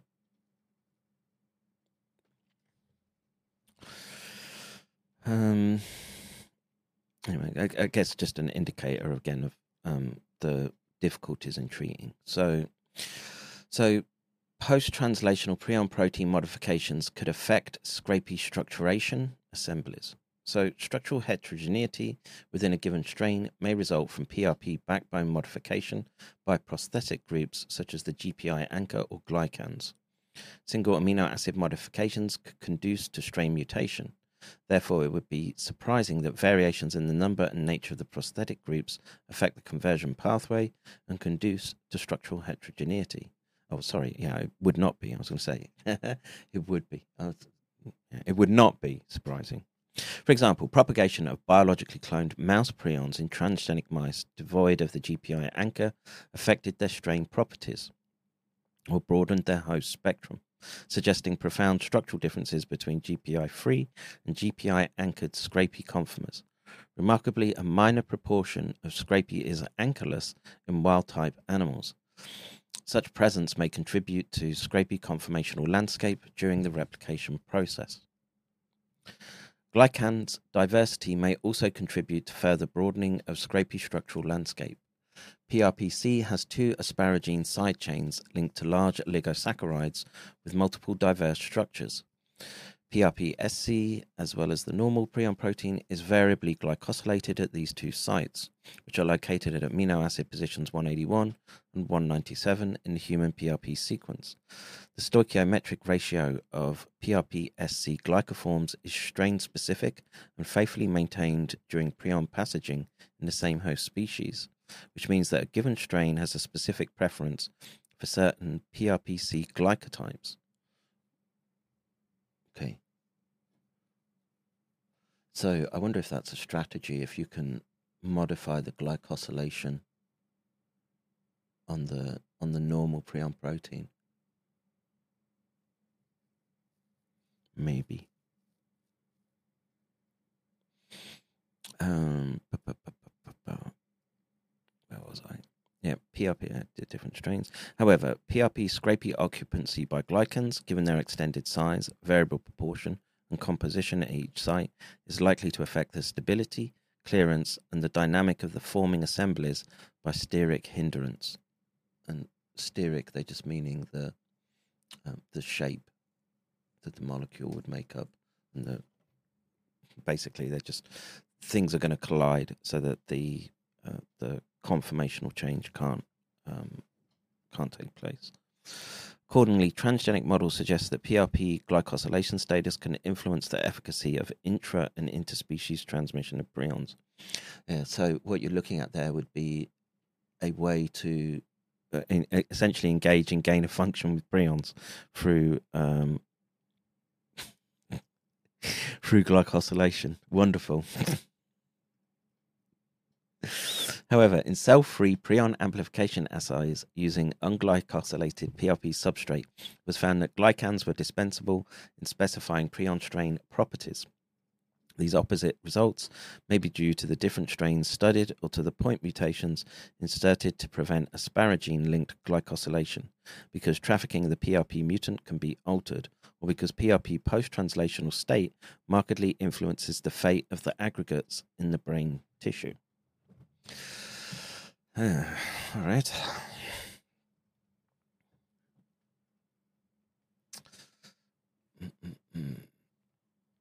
Okay, so quaternary structure diversity of scrapie assemblies and beyond. So low-resolution structural studies such as sedimentation velocity, size exclusion chromatography, and asymmetric fast-flow field fractionation have been extensively used to explore the quaternary structure of scrapie assemblies. In the brain of terminally sick animals solubilized in specific conditions, the size distribution pattern of scrapie assemblies revealed the existence of subpopulations with distinct quaternary structures. The analysis of different prion strains indicated that scrapie quaternary structure pattern was strain-specific. Which makes sense, right? If you've got different glycosylations, etc., they're going to aggregate into these higher order structures differently. When the specific infectivity or seeding activity values, i.e. the amount of infectivity or seeding activity per number of PRP, of size fractionated assemblies were compared, the variations in the prion titer of the assemblies were decorrelated from size variations. I need to pass that somewhat. Within the specific infectivity of seeding activity values, the amount of infectivity or seeding activity per number of PRP of size fractionated assemblies were compared. The variations in the prion titer of the assemblies were decorrelated from the size variations, meaning that size doesn't matter in this instance. Right. So it isn't true, ladies. For example, in rapidly pathogenic scrapie prion strains, PRP SC assemblies with a size equal or below a PRP pentamer exhibited the highest specific infectivity values. These values were 1,000 to 10,000-fold higher than those from the bulk of the PRP SC assemblies, with an estimated size of 30mers. I'm presuming here that they're talking about the number of peptides in the oligomer here. It's not clear to me right now. So decorrelation was even more patent when other scrapie strains propagating at slower pace, such as LA19K or NOR98, were considered. Assemblies with the highest specific infectivity were equivalent to 30 to 60 mers of PRP. They were 1,000-fold more infectious than PRP pentamers.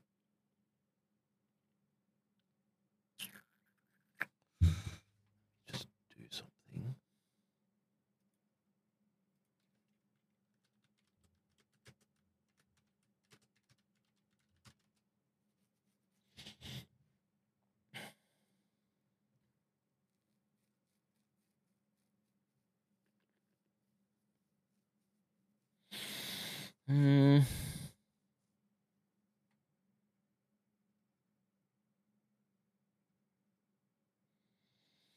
So, well, I guess that kind of makes sense. So the bigger it is, the more infective it is.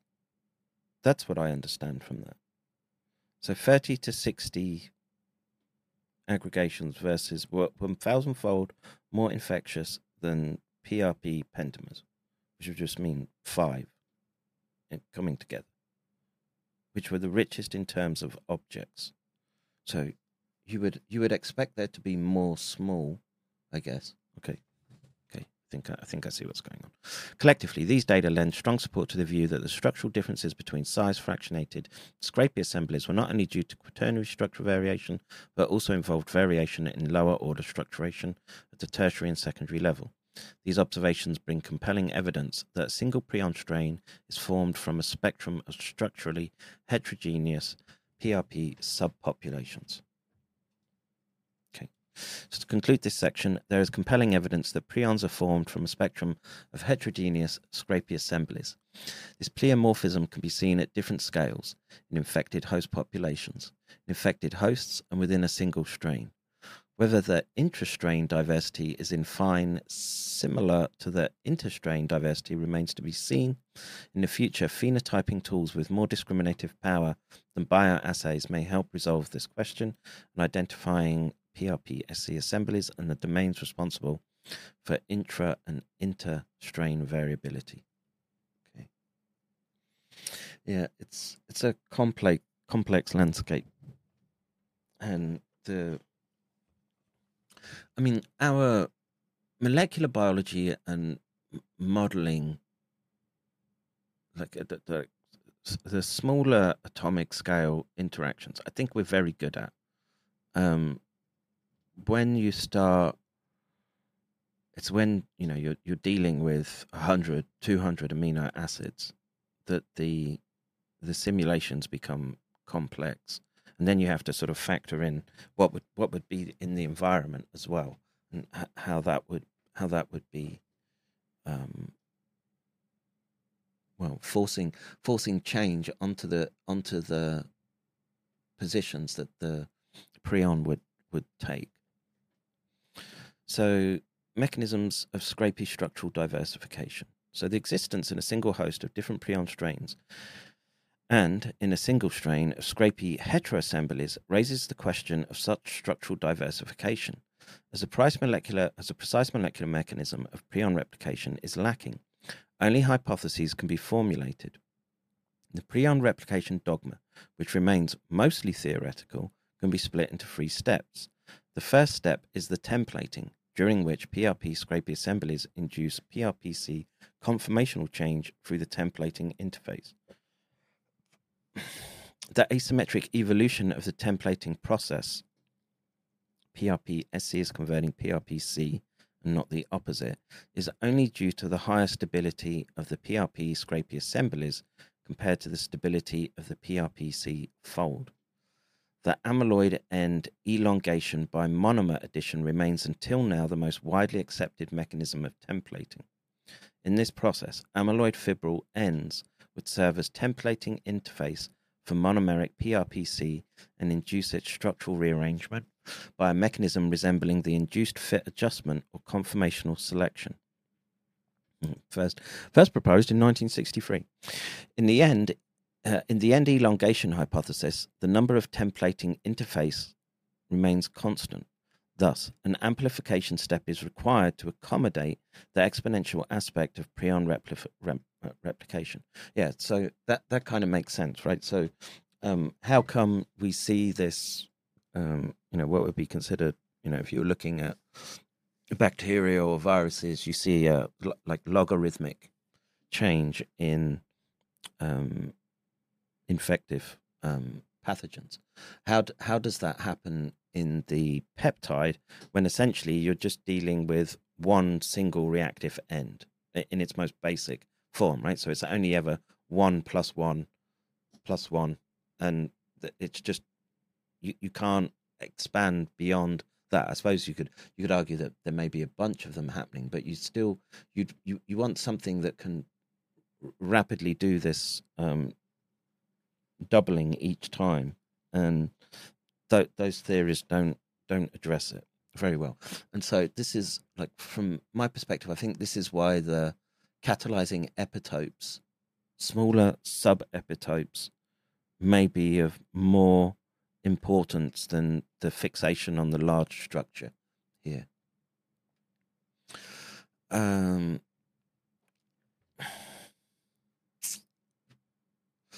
see, try and keep up with the chat.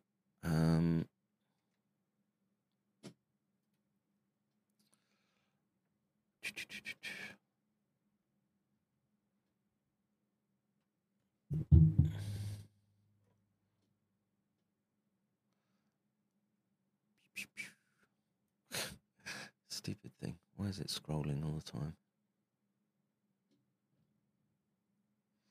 So I did that. Vengeance is smart. I did that. Endure says, am I Jewish? No. Usually we mean something that goes boom in the DoD language, or mass carnage or attack on our own soil. Tax collectors in the Bibles were the wretched viruses. Okay. Doc, what the hell was President Clinton doing with his irradiation of beef with suggested prions? I didn't know Clinton was doing that.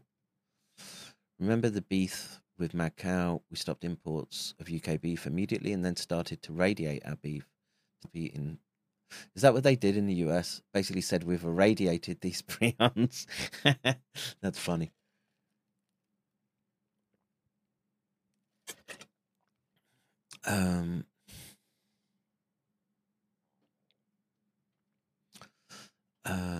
Let's see. Red Cross hasn't let me donate blood in 20 years because I spent over 5 years of my life in Ireland, despite being O-neg and need my type badly. Yep. An old man with terrible white scars on his hands and arms where they cut out anthrax poisoning 50 years ago. Ants that had fed on a carcass bit him. Nice. Let's see. Podger, that's ridiculous. Is it? I don't know. Let's see. I didn't either. It seems it took years for our own thinking to kick in. We're as dumb as dog shit trusting our government, wouldn't you say? Yes.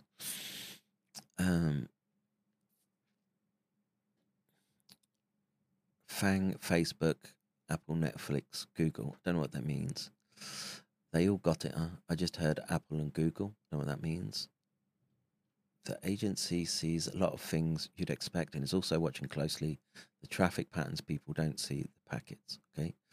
Honestly, though, there's so many people who know they're getting fucked. The data mass is huge. They can really only use it once. You have already been caught for something. Yeah. Okay.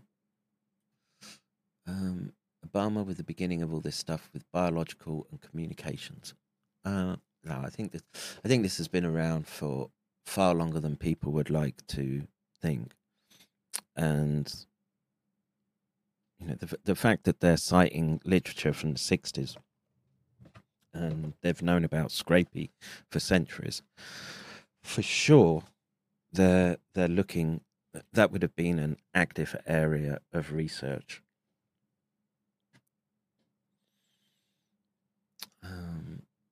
Obama pardoned ATT for dragnet surveillance and redacted the Smith-Mundt Act to stimulate war with more resonance in American people, expanding its powers to the agency. Yes, I agree.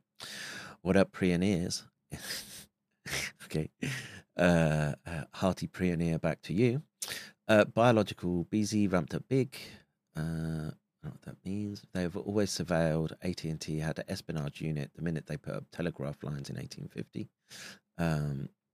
1963, mucking about a long time. Yes. Bell Labs can't be left out here. Their initial project that listened to taglines. Yeah. Astonishingly, only 186 people listening. There is no more important channel, in my view. I don't know what to tell you. But people don't want to know this stuff. You're the glutton for punishment spurgs on the internet that want to sit and work through stodgy academic papers whilst I try my best to wrestle with what it is that they're saying. Let's see.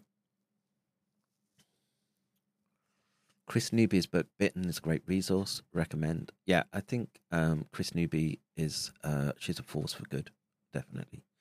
All right. Your brain research had such serious applications beyond your intent scope. Sometimes wonder if you were sidelined by divine intervention. Cheers, God. I was thinking of a different life, but that's me. All right, so where were we? We're talking about how do you get exponential increase in the PRION load, and it's a good thing to think about. If all you've got is one end that's essentially reactive, that's hard to account for why you would see such large expansion.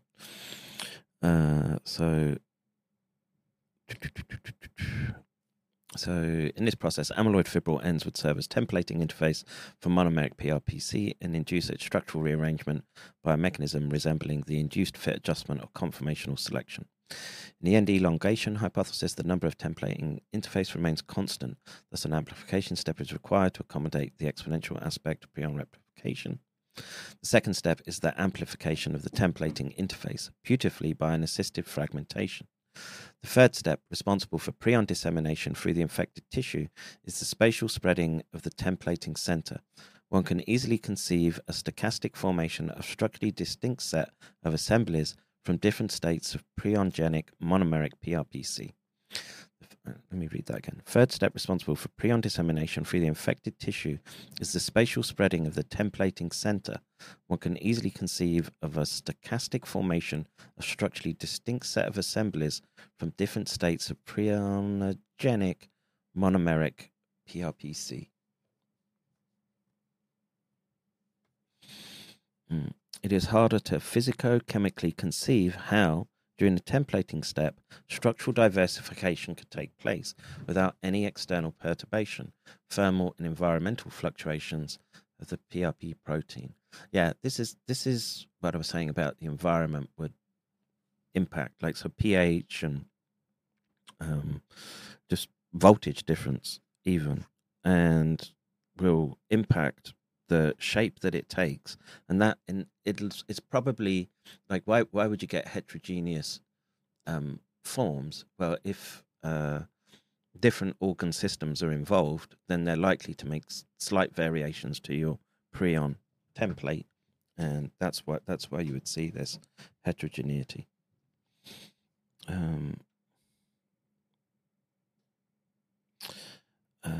Let's see.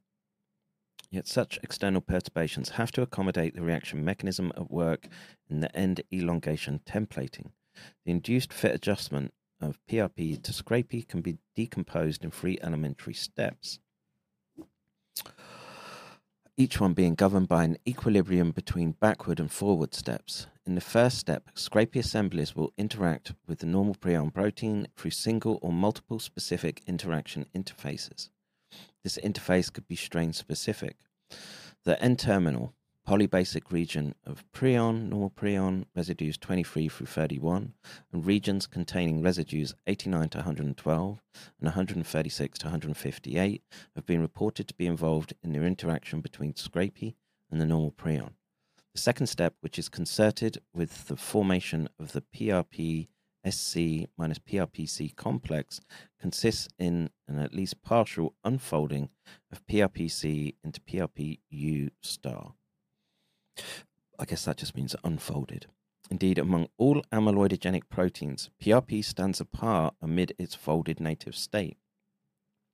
Therefore, the templating process inducing PRPC structural transition to Scrapie should first disrupt at least some interactions existing in the native fold, prior to the acquisition of any new fold. The importance of this step is experimentally well illustrated. Is it so warm today that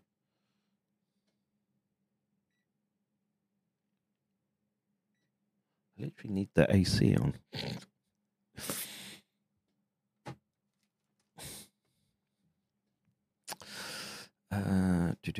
Where were we? So, therefore, the templating process inducing structural transition should first disrupt at least some interactions existing in the native fold, partial unfolding, prior to the acquisition of any new fold.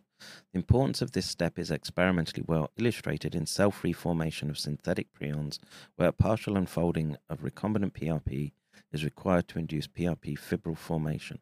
It is not straightforward to figure out the impact of external perturbations on these elementary steps. Indeed, as any reaction process, be it irreversible or not, can be decomposed into multiple microequilibria, a misfit between PRP, Scrapie, PRPC will destabilize the complex and displace the equilibrium toward the dissociation.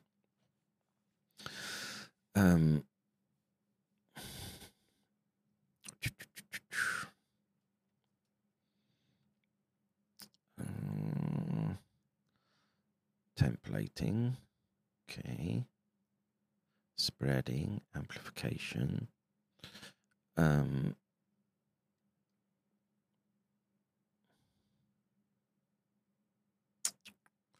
really see the external perturbation.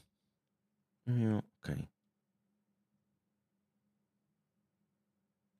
Anyway, they conclude, it's difficult to consider a physicochemically equivalent PRP-SC diversification process in the frame of the current theoretical prion polymerization mechanism. That's why you have to look at epitope catalysis, I think. I don't think it's just coming from the prion protein itself. PRP Scrapie assembly diversification due to prion replication. So a change of paradigm is necessary to accommodate Scrapie diversification with the prion replication mechanism. To achieve progress on this issue, we studied kinetically prion assemblies, structural diversification during prion replication. The size distribution analysis of Scrapie assemblies from 3 distinct clone prion strains, human VCJD, mouse 139A, and Scrapie 127S prions at different time points of the disease, showed that the early steps of prion replication generated small oligomeric Scrapie objects. The formation of larger PRP assemblies appeared to be a secondary step in the evolution of the disease and was concerted with the disappearance of the small oligomeric objects. The imprecision and the variability of the in vivo experiments required the exploration of the early stage of prion replication through an in vitro bona fide prion replication system such as the cyclic amplification. Okay.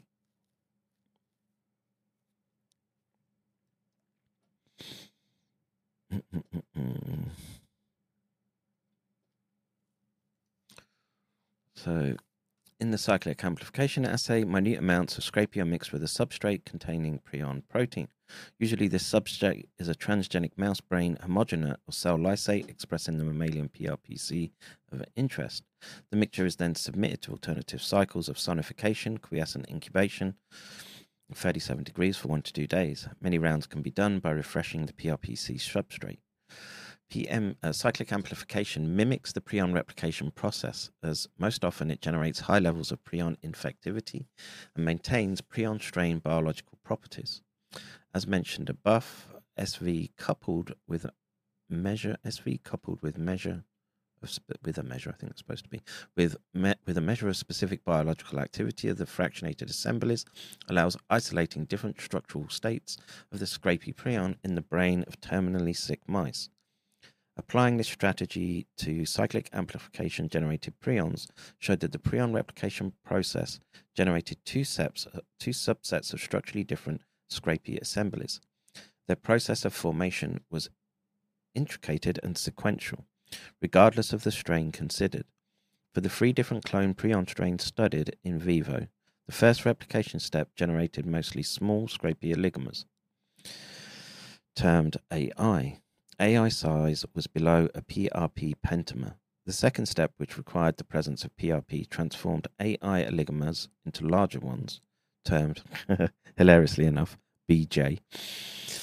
This was accompanied by further structural rearrangements at the level of the secondary tertiary structure as identified by differences in AI and BJ specific infectivity values. I think the authors are having a laugh here, but irreversibly, they knew I was going to have to read it out and say BJ again and again and again. The irreversibility of the transformation of AI into BJ, i.e. BJ is not an AI condensate. And 3, the structural differentiations in the elementary bricks constitutive of AI and BJ assemblies. I struggle to read this now. Vinfluza, good evening. Fallen world theory, all degrading human genome integrity as societies show it. Speak for your own society. It's nice and K26R3 over here.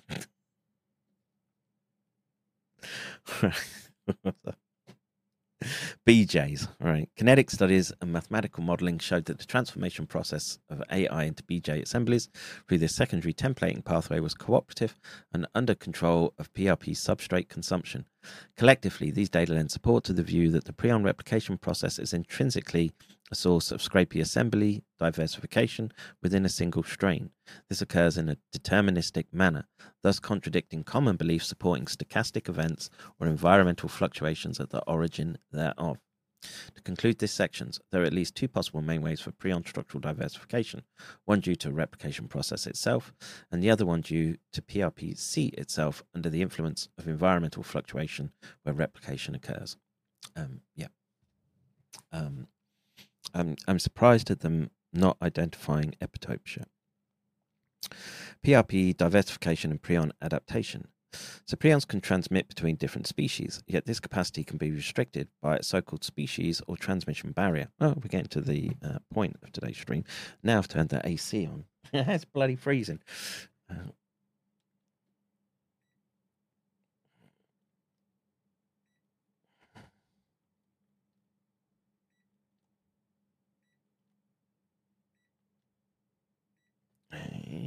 And put my jumper back on, excuse me.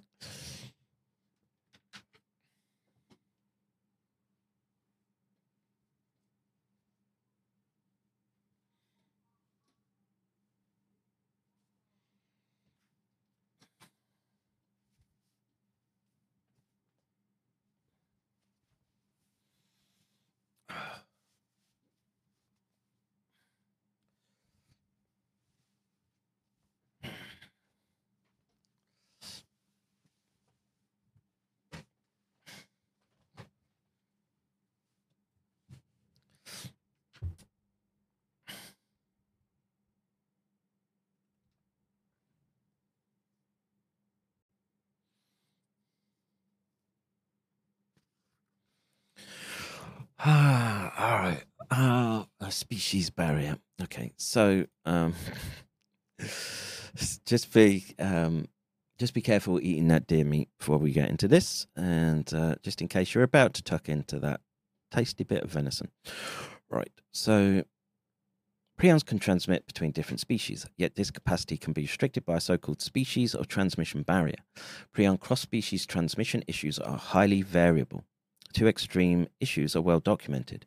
Transmission can occur with little or no species barrier, faithful or identical transmission, or be negative. In the last case, however, prions may persist in the brain for the entire life of the inoculated host because of their pronounced resistance to clearance. Nice.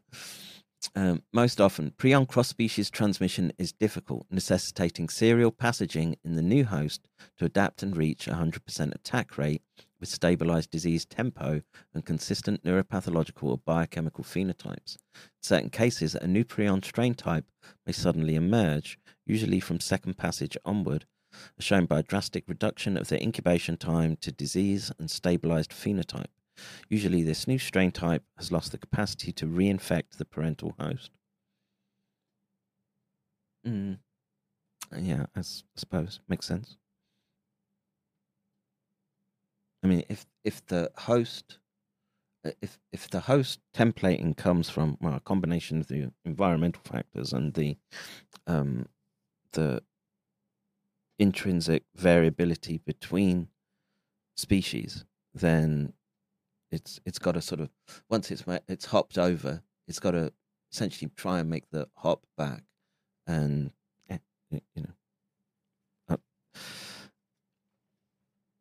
I have to think about the sort of kinetics of that, but I can see why it would be. Anyway. So in certain cases, a new prion strain type may suddenly emerge, as shown by a drastic reduction of the incubation time to disease and stabilized phenotype. Usually, this new strain type has lost the capacity to reinfect the parental host. This phenomenon is termed prion mutation, by analogy with conventional pathogens. There are also reports of prions are able to replicate on primary passage in animals expressing PRPC from a foreign species, but unable to adapt on further passage, a process referred to as non-adaptive prion amplification. In short, when prions are confronted to a new host or a new PRP sequence, all outcomes are seemingly possible.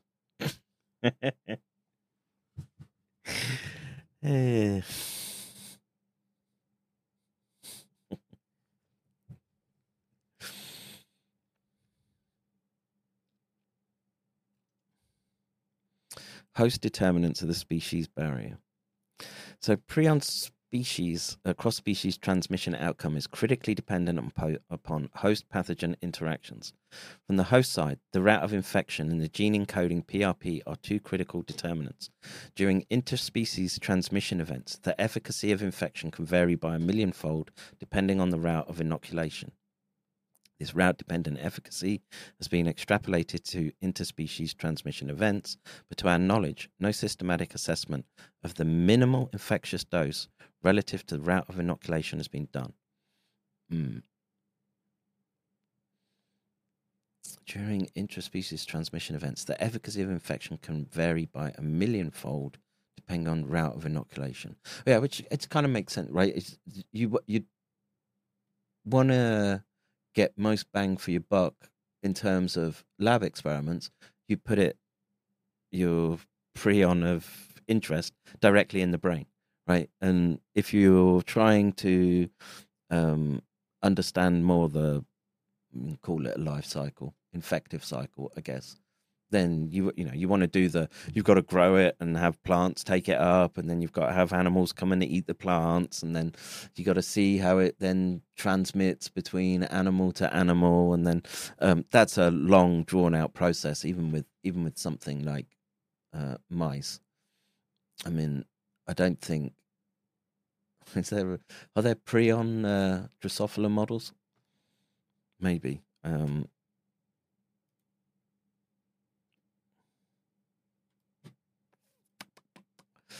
Anyway, transgenic modeling by Prisoner's group demonstrated that PRP primary structure homology between the host and the infected prion was sufficient to abrogate prion species barrier.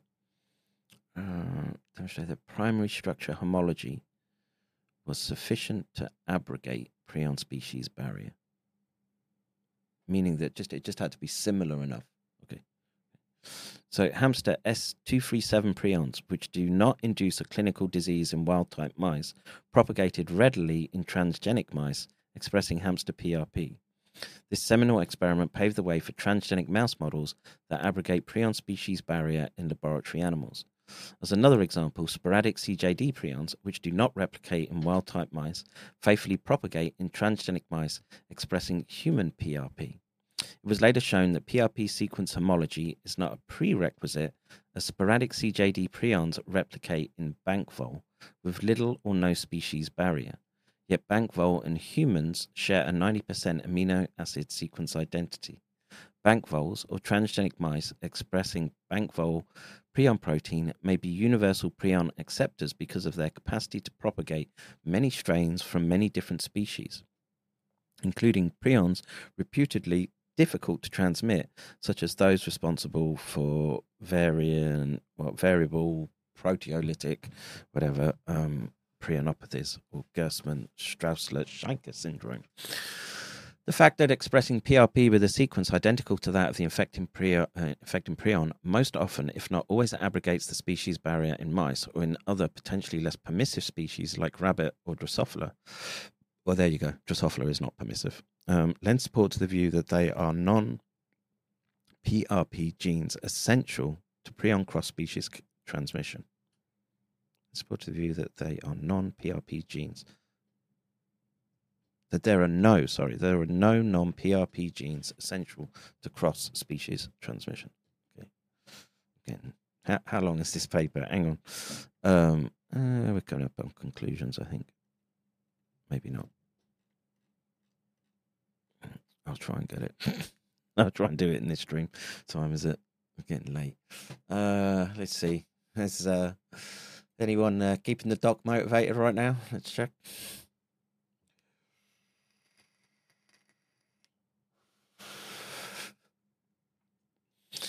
Phew. I say thank you to Mordan Beans, Gaza, Cat. Thank you. Vex and Corona Riot, much appreciated. I'll keep going. Let's see, where was I? We were talking about bank vols, right? I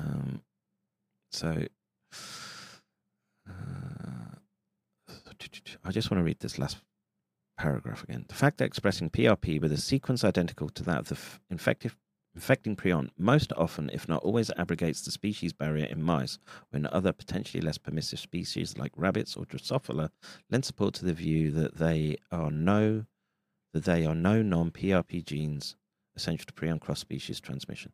I don't know. That's just clumsy written sentence to me. It must be noted that within the same species, PRMP polymorphisms can modulate disease susceptibility to a degree of magnitude like that observed in interspecies transmission. For example, sheep expressing ARR allele of PRMP codons 136, 154, and 171 instead of the ancestral ARQ allele, where AR and Q stand for alanine, arginine, and glutamine respectively, are highly resistant to classical scrapie prions. And yeah, in this instance, when people ask, well, you know, what's the elite countermeasure? And I say, well, it's it'll be something along these lines, and a series of mitigation processes, probably some combination of therapeutics, and they maybe can CRISPR into their progeny the polymorphism that they would need. Or it can merge spontaneously within a large enough population, which at the moment, if we're in a super prion event, it's probably the best hope that we have. All right, so where were we? In human, a naturally occurring variant PRP-MP, we spoke about this the other day, position 127, valine instead of glycine, protects against prions responsible for CJD or kuru, an acquired form of CJD due to cannibalistic rituals. In human, the common polymorphism at PRMP codon 129, where either methionine or valine is present, provides a relative protection, notably against clinical forms at variant CJD. In cervids infected with CWD, PRPC polymorphisms emerge as important driver of prion selection and evolution, particularly in heterozygous animals.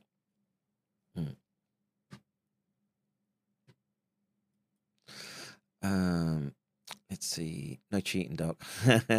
All right. Intracranial injection. Yeah. That's where you just open a burr hole in the skull. You put a needle directly in the brain, and you squirt in a known amount of brain homogenate or recombinant scrapie.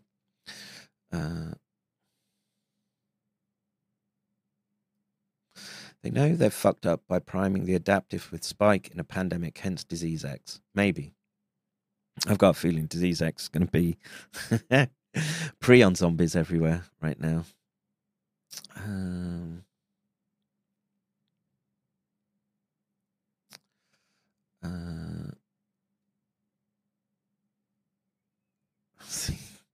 Because knowledge is power, Doc is a knowledge of people, for and by the people delivery system.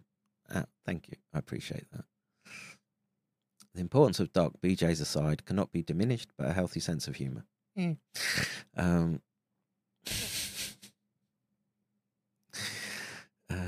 Let's see. Disease retard incoming. Yeah.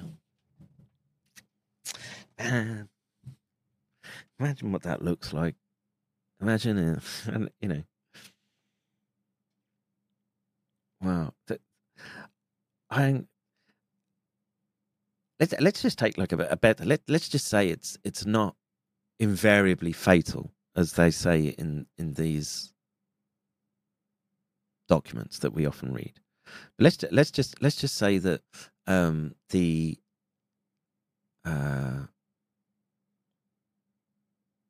that it gets into the brain, and it made mention that you can put prions into the brain, and because of the species barrier, it won't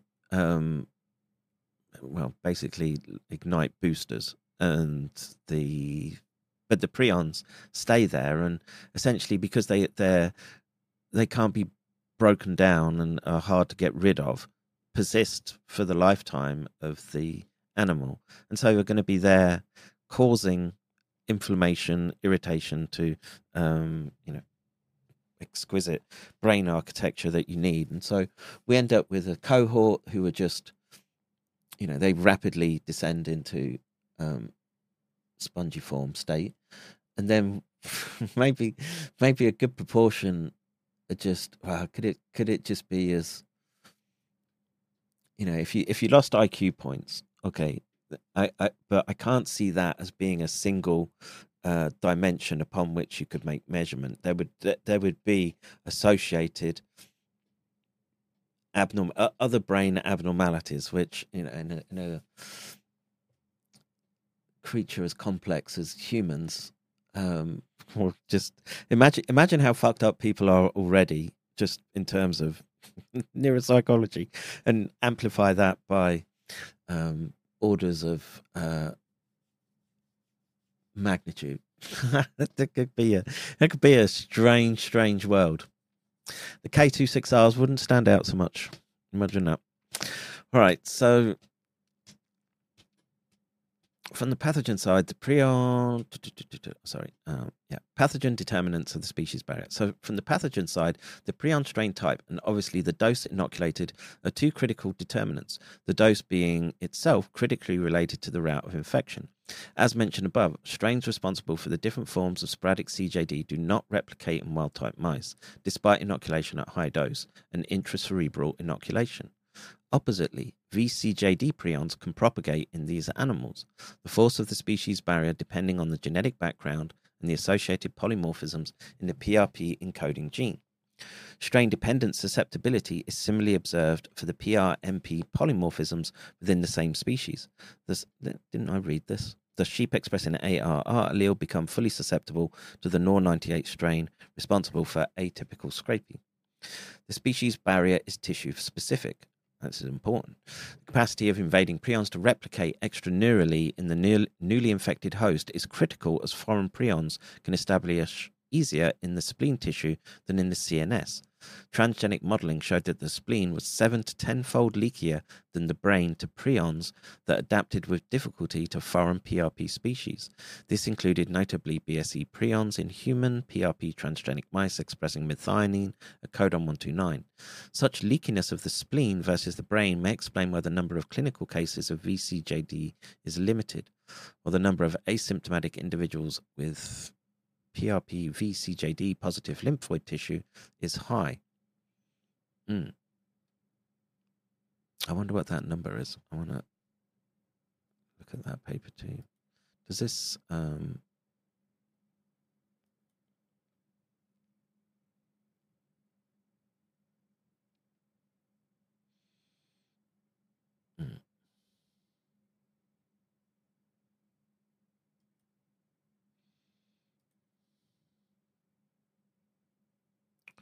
just bear with me.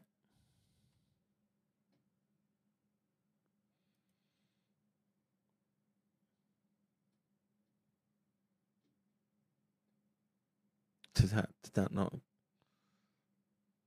Okay, thank you.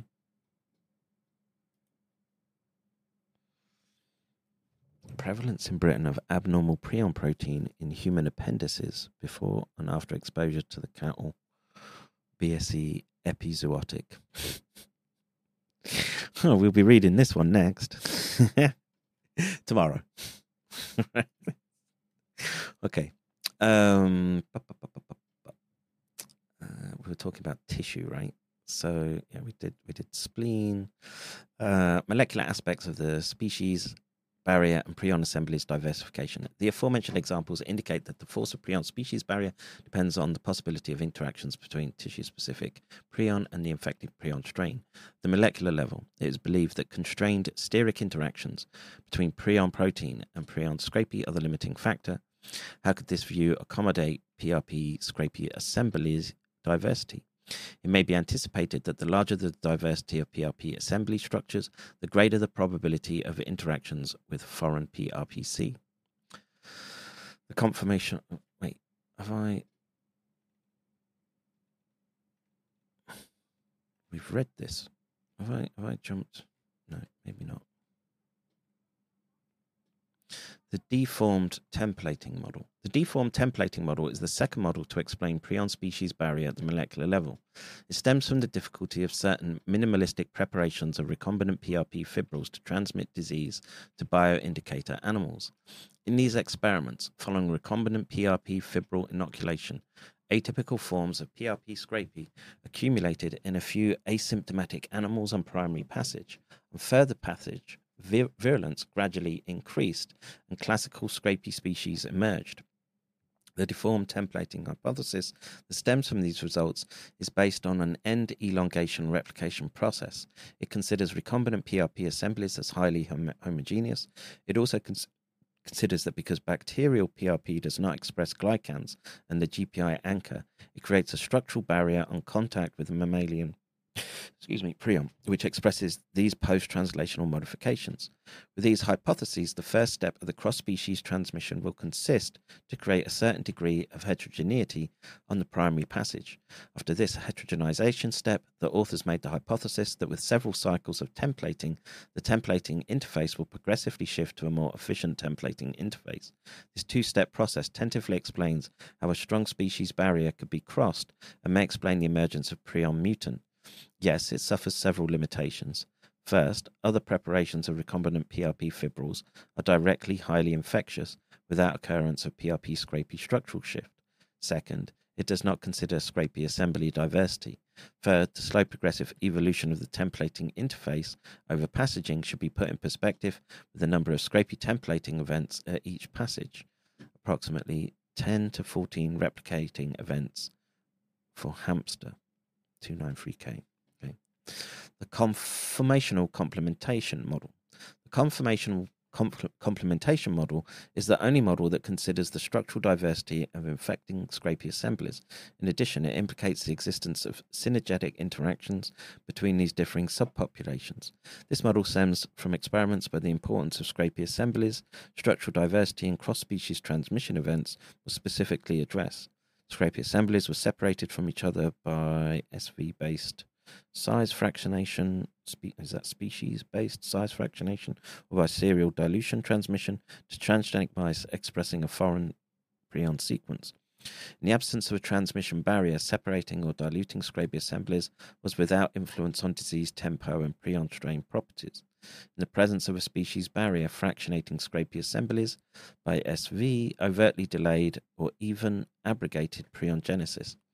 Despite sufficient infectivity load of the isolated assemblies to adapt per se, dilution had also a severe impact, the efficacy of infection being 10,000-fold decreased compared to homotypic prion protein, or 1,000-fold decrease compared to the expected value in heterotypic prion protein. Okay. It could be argued that these experiments are congruent with the conformational selection model, the loss of subcomponents by fractionation or dilution resulting in the loss of optimized conformations in the heterotypic PRP context, and thus in delaying abrogating priongenesis. A first counter-argument is that the isolated PRP-SC assemblies that finally adapted on serial passage in the new PRP transgenic host did not differ in terms of strain properties from unfractionated prions, meaning that if an optimized conformation pre-existed, it was not lost during fractionation. A second counter-argument necessitates to detail one of the experimental paradigms used. The rapidly pathogenic LA21K fast Scrapie prion strain was fractionated before transmission to transgenic mice expressing hamster PRP. The pentameric oligomers with the highest specific infectivity values in the homotypic context had sufficient infectivity levels in the heterotypic context to adapt. They did not elicit a clinical or subclinical disease. The larger assemblies with the lowest specific infectivity values in the homotypic PRP context elicited a subclinical disease in a very low proportion of mice. It could thus be said that these assemblies had the optimized conformation for the hamster PRP sequence, yet because they are by far the most populous conformation in the unfractionated prion strains, they should have elicited the disease at a higher attack rate because of their presence in substantial amounts in the SV fractions. A simple selection of optimized Scrapie conformations is unlikely to explain these observations. We thus posited that somehow the assemblies should complement each other to cross the species barrier, i.e. interact with foreign PRPC. How is complementation mechanistically possible? In its simplest exception, it implicates interactions between heteroassemblies to create new structural information absent in each single assembly that allows interaction with heterologous prion protein.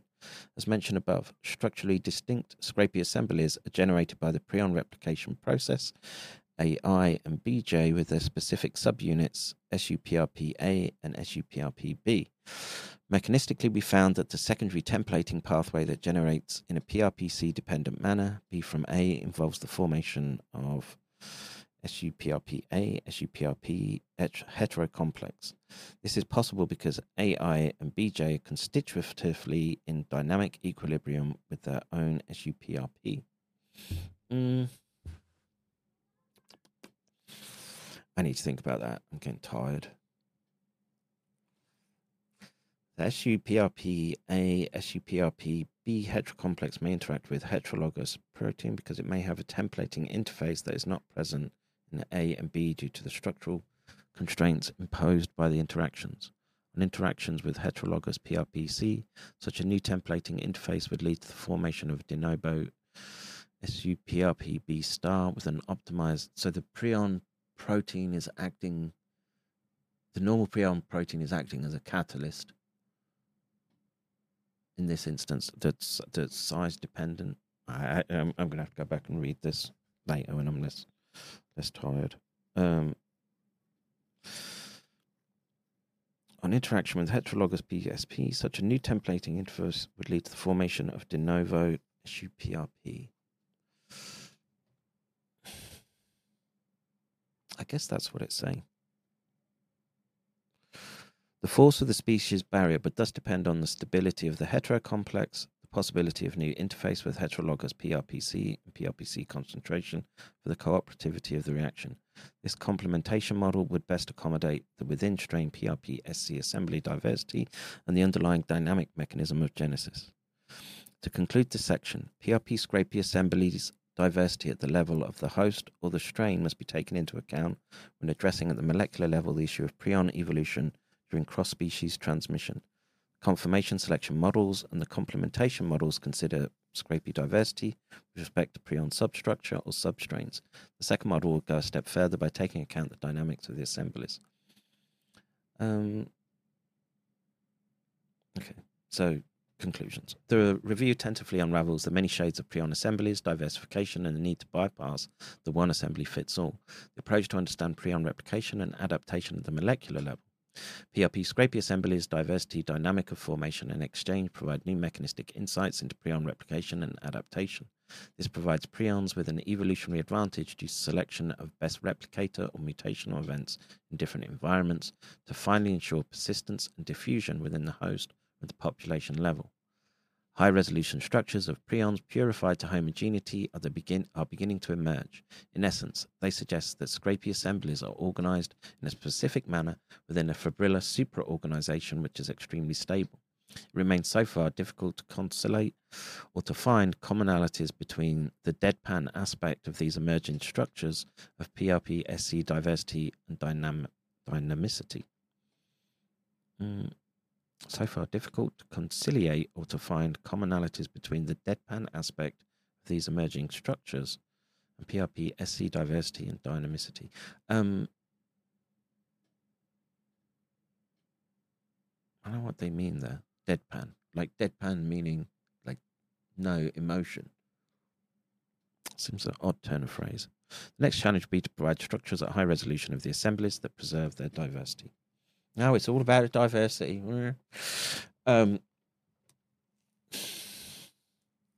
Yeah. So look, this is painting a picture of it's not just a blob of protein and it just changes. That there's far more nuance involved in these disease processes, and what this misses glaringly is cross-seeding epitopes from viral species that could be potentially contributing as well.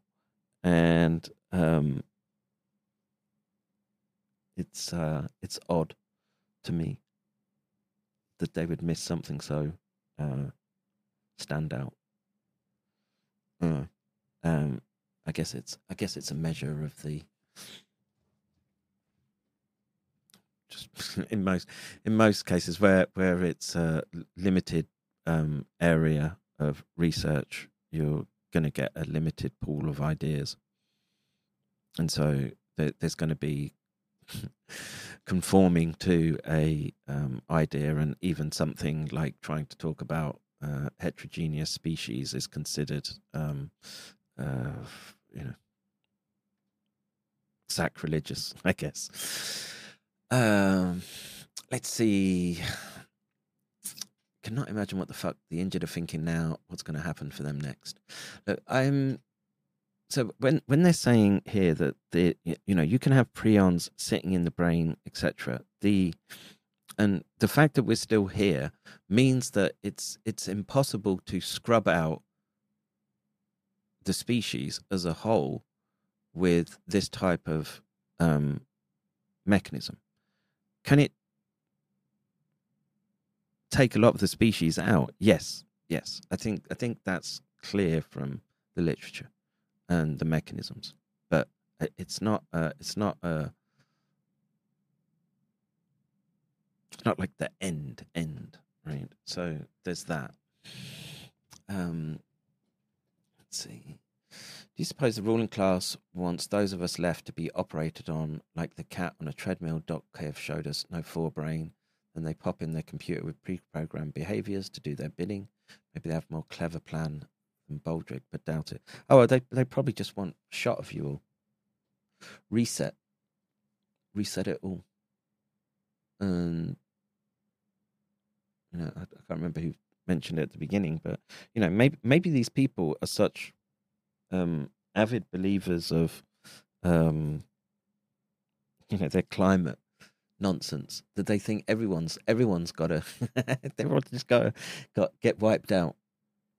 Leave the earth for Africans again, and then how much of them are going to survive through this? Who knows?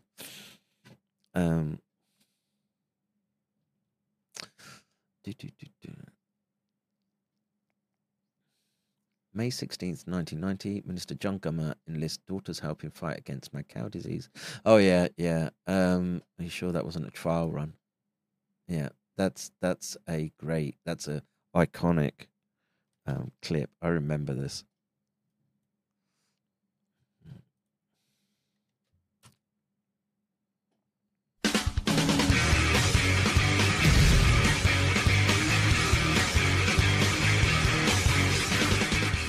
Agriculture Minister John Gummer attempted to reassure the British public that British beef was free from mad cow disease by getting his 4-year-old daughter to take a bite out of a burger. On this day in 1990, Britain's Minister of Agriculture chose to enlist the help of a most unusual political aid, his 4-year-old daughter Cordelia. In an attempt to assure the British public that they had nothing to fear from mad cow disease, John Gummer invited the press to an outdoor event in his Suffolk constituency. There, in front of... What a cunt. I hate politicians, man. I remember this, man. I was yesterday. TV cameras, he offered little Cordelia a bite of freshly ground British beef burger.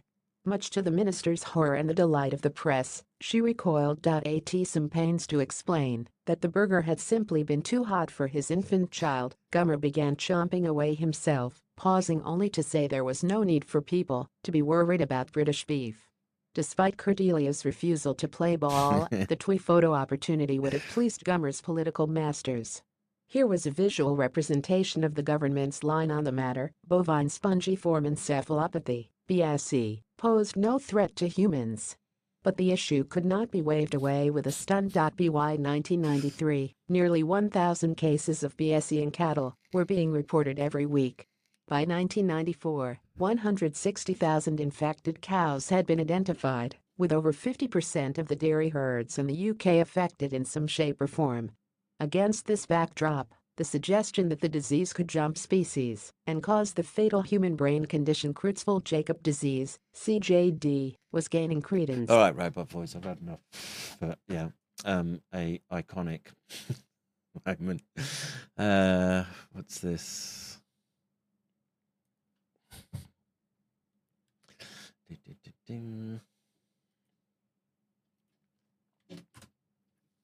If you were around in the 90s, and especially if you lived in the UK, you might remember all the panic. Shut it, you.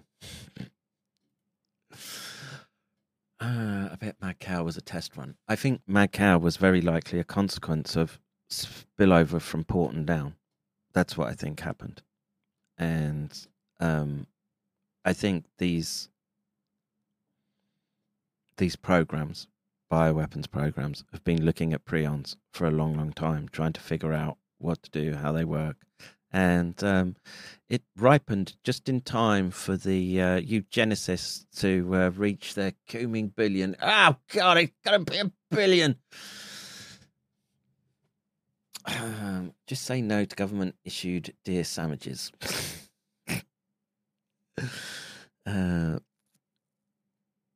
Brain organoids on chip as the cure for disease, XTARD for programmable and diverse retards. Yeah. Oh, they'll use the kill bots on the Dindus. Maybe.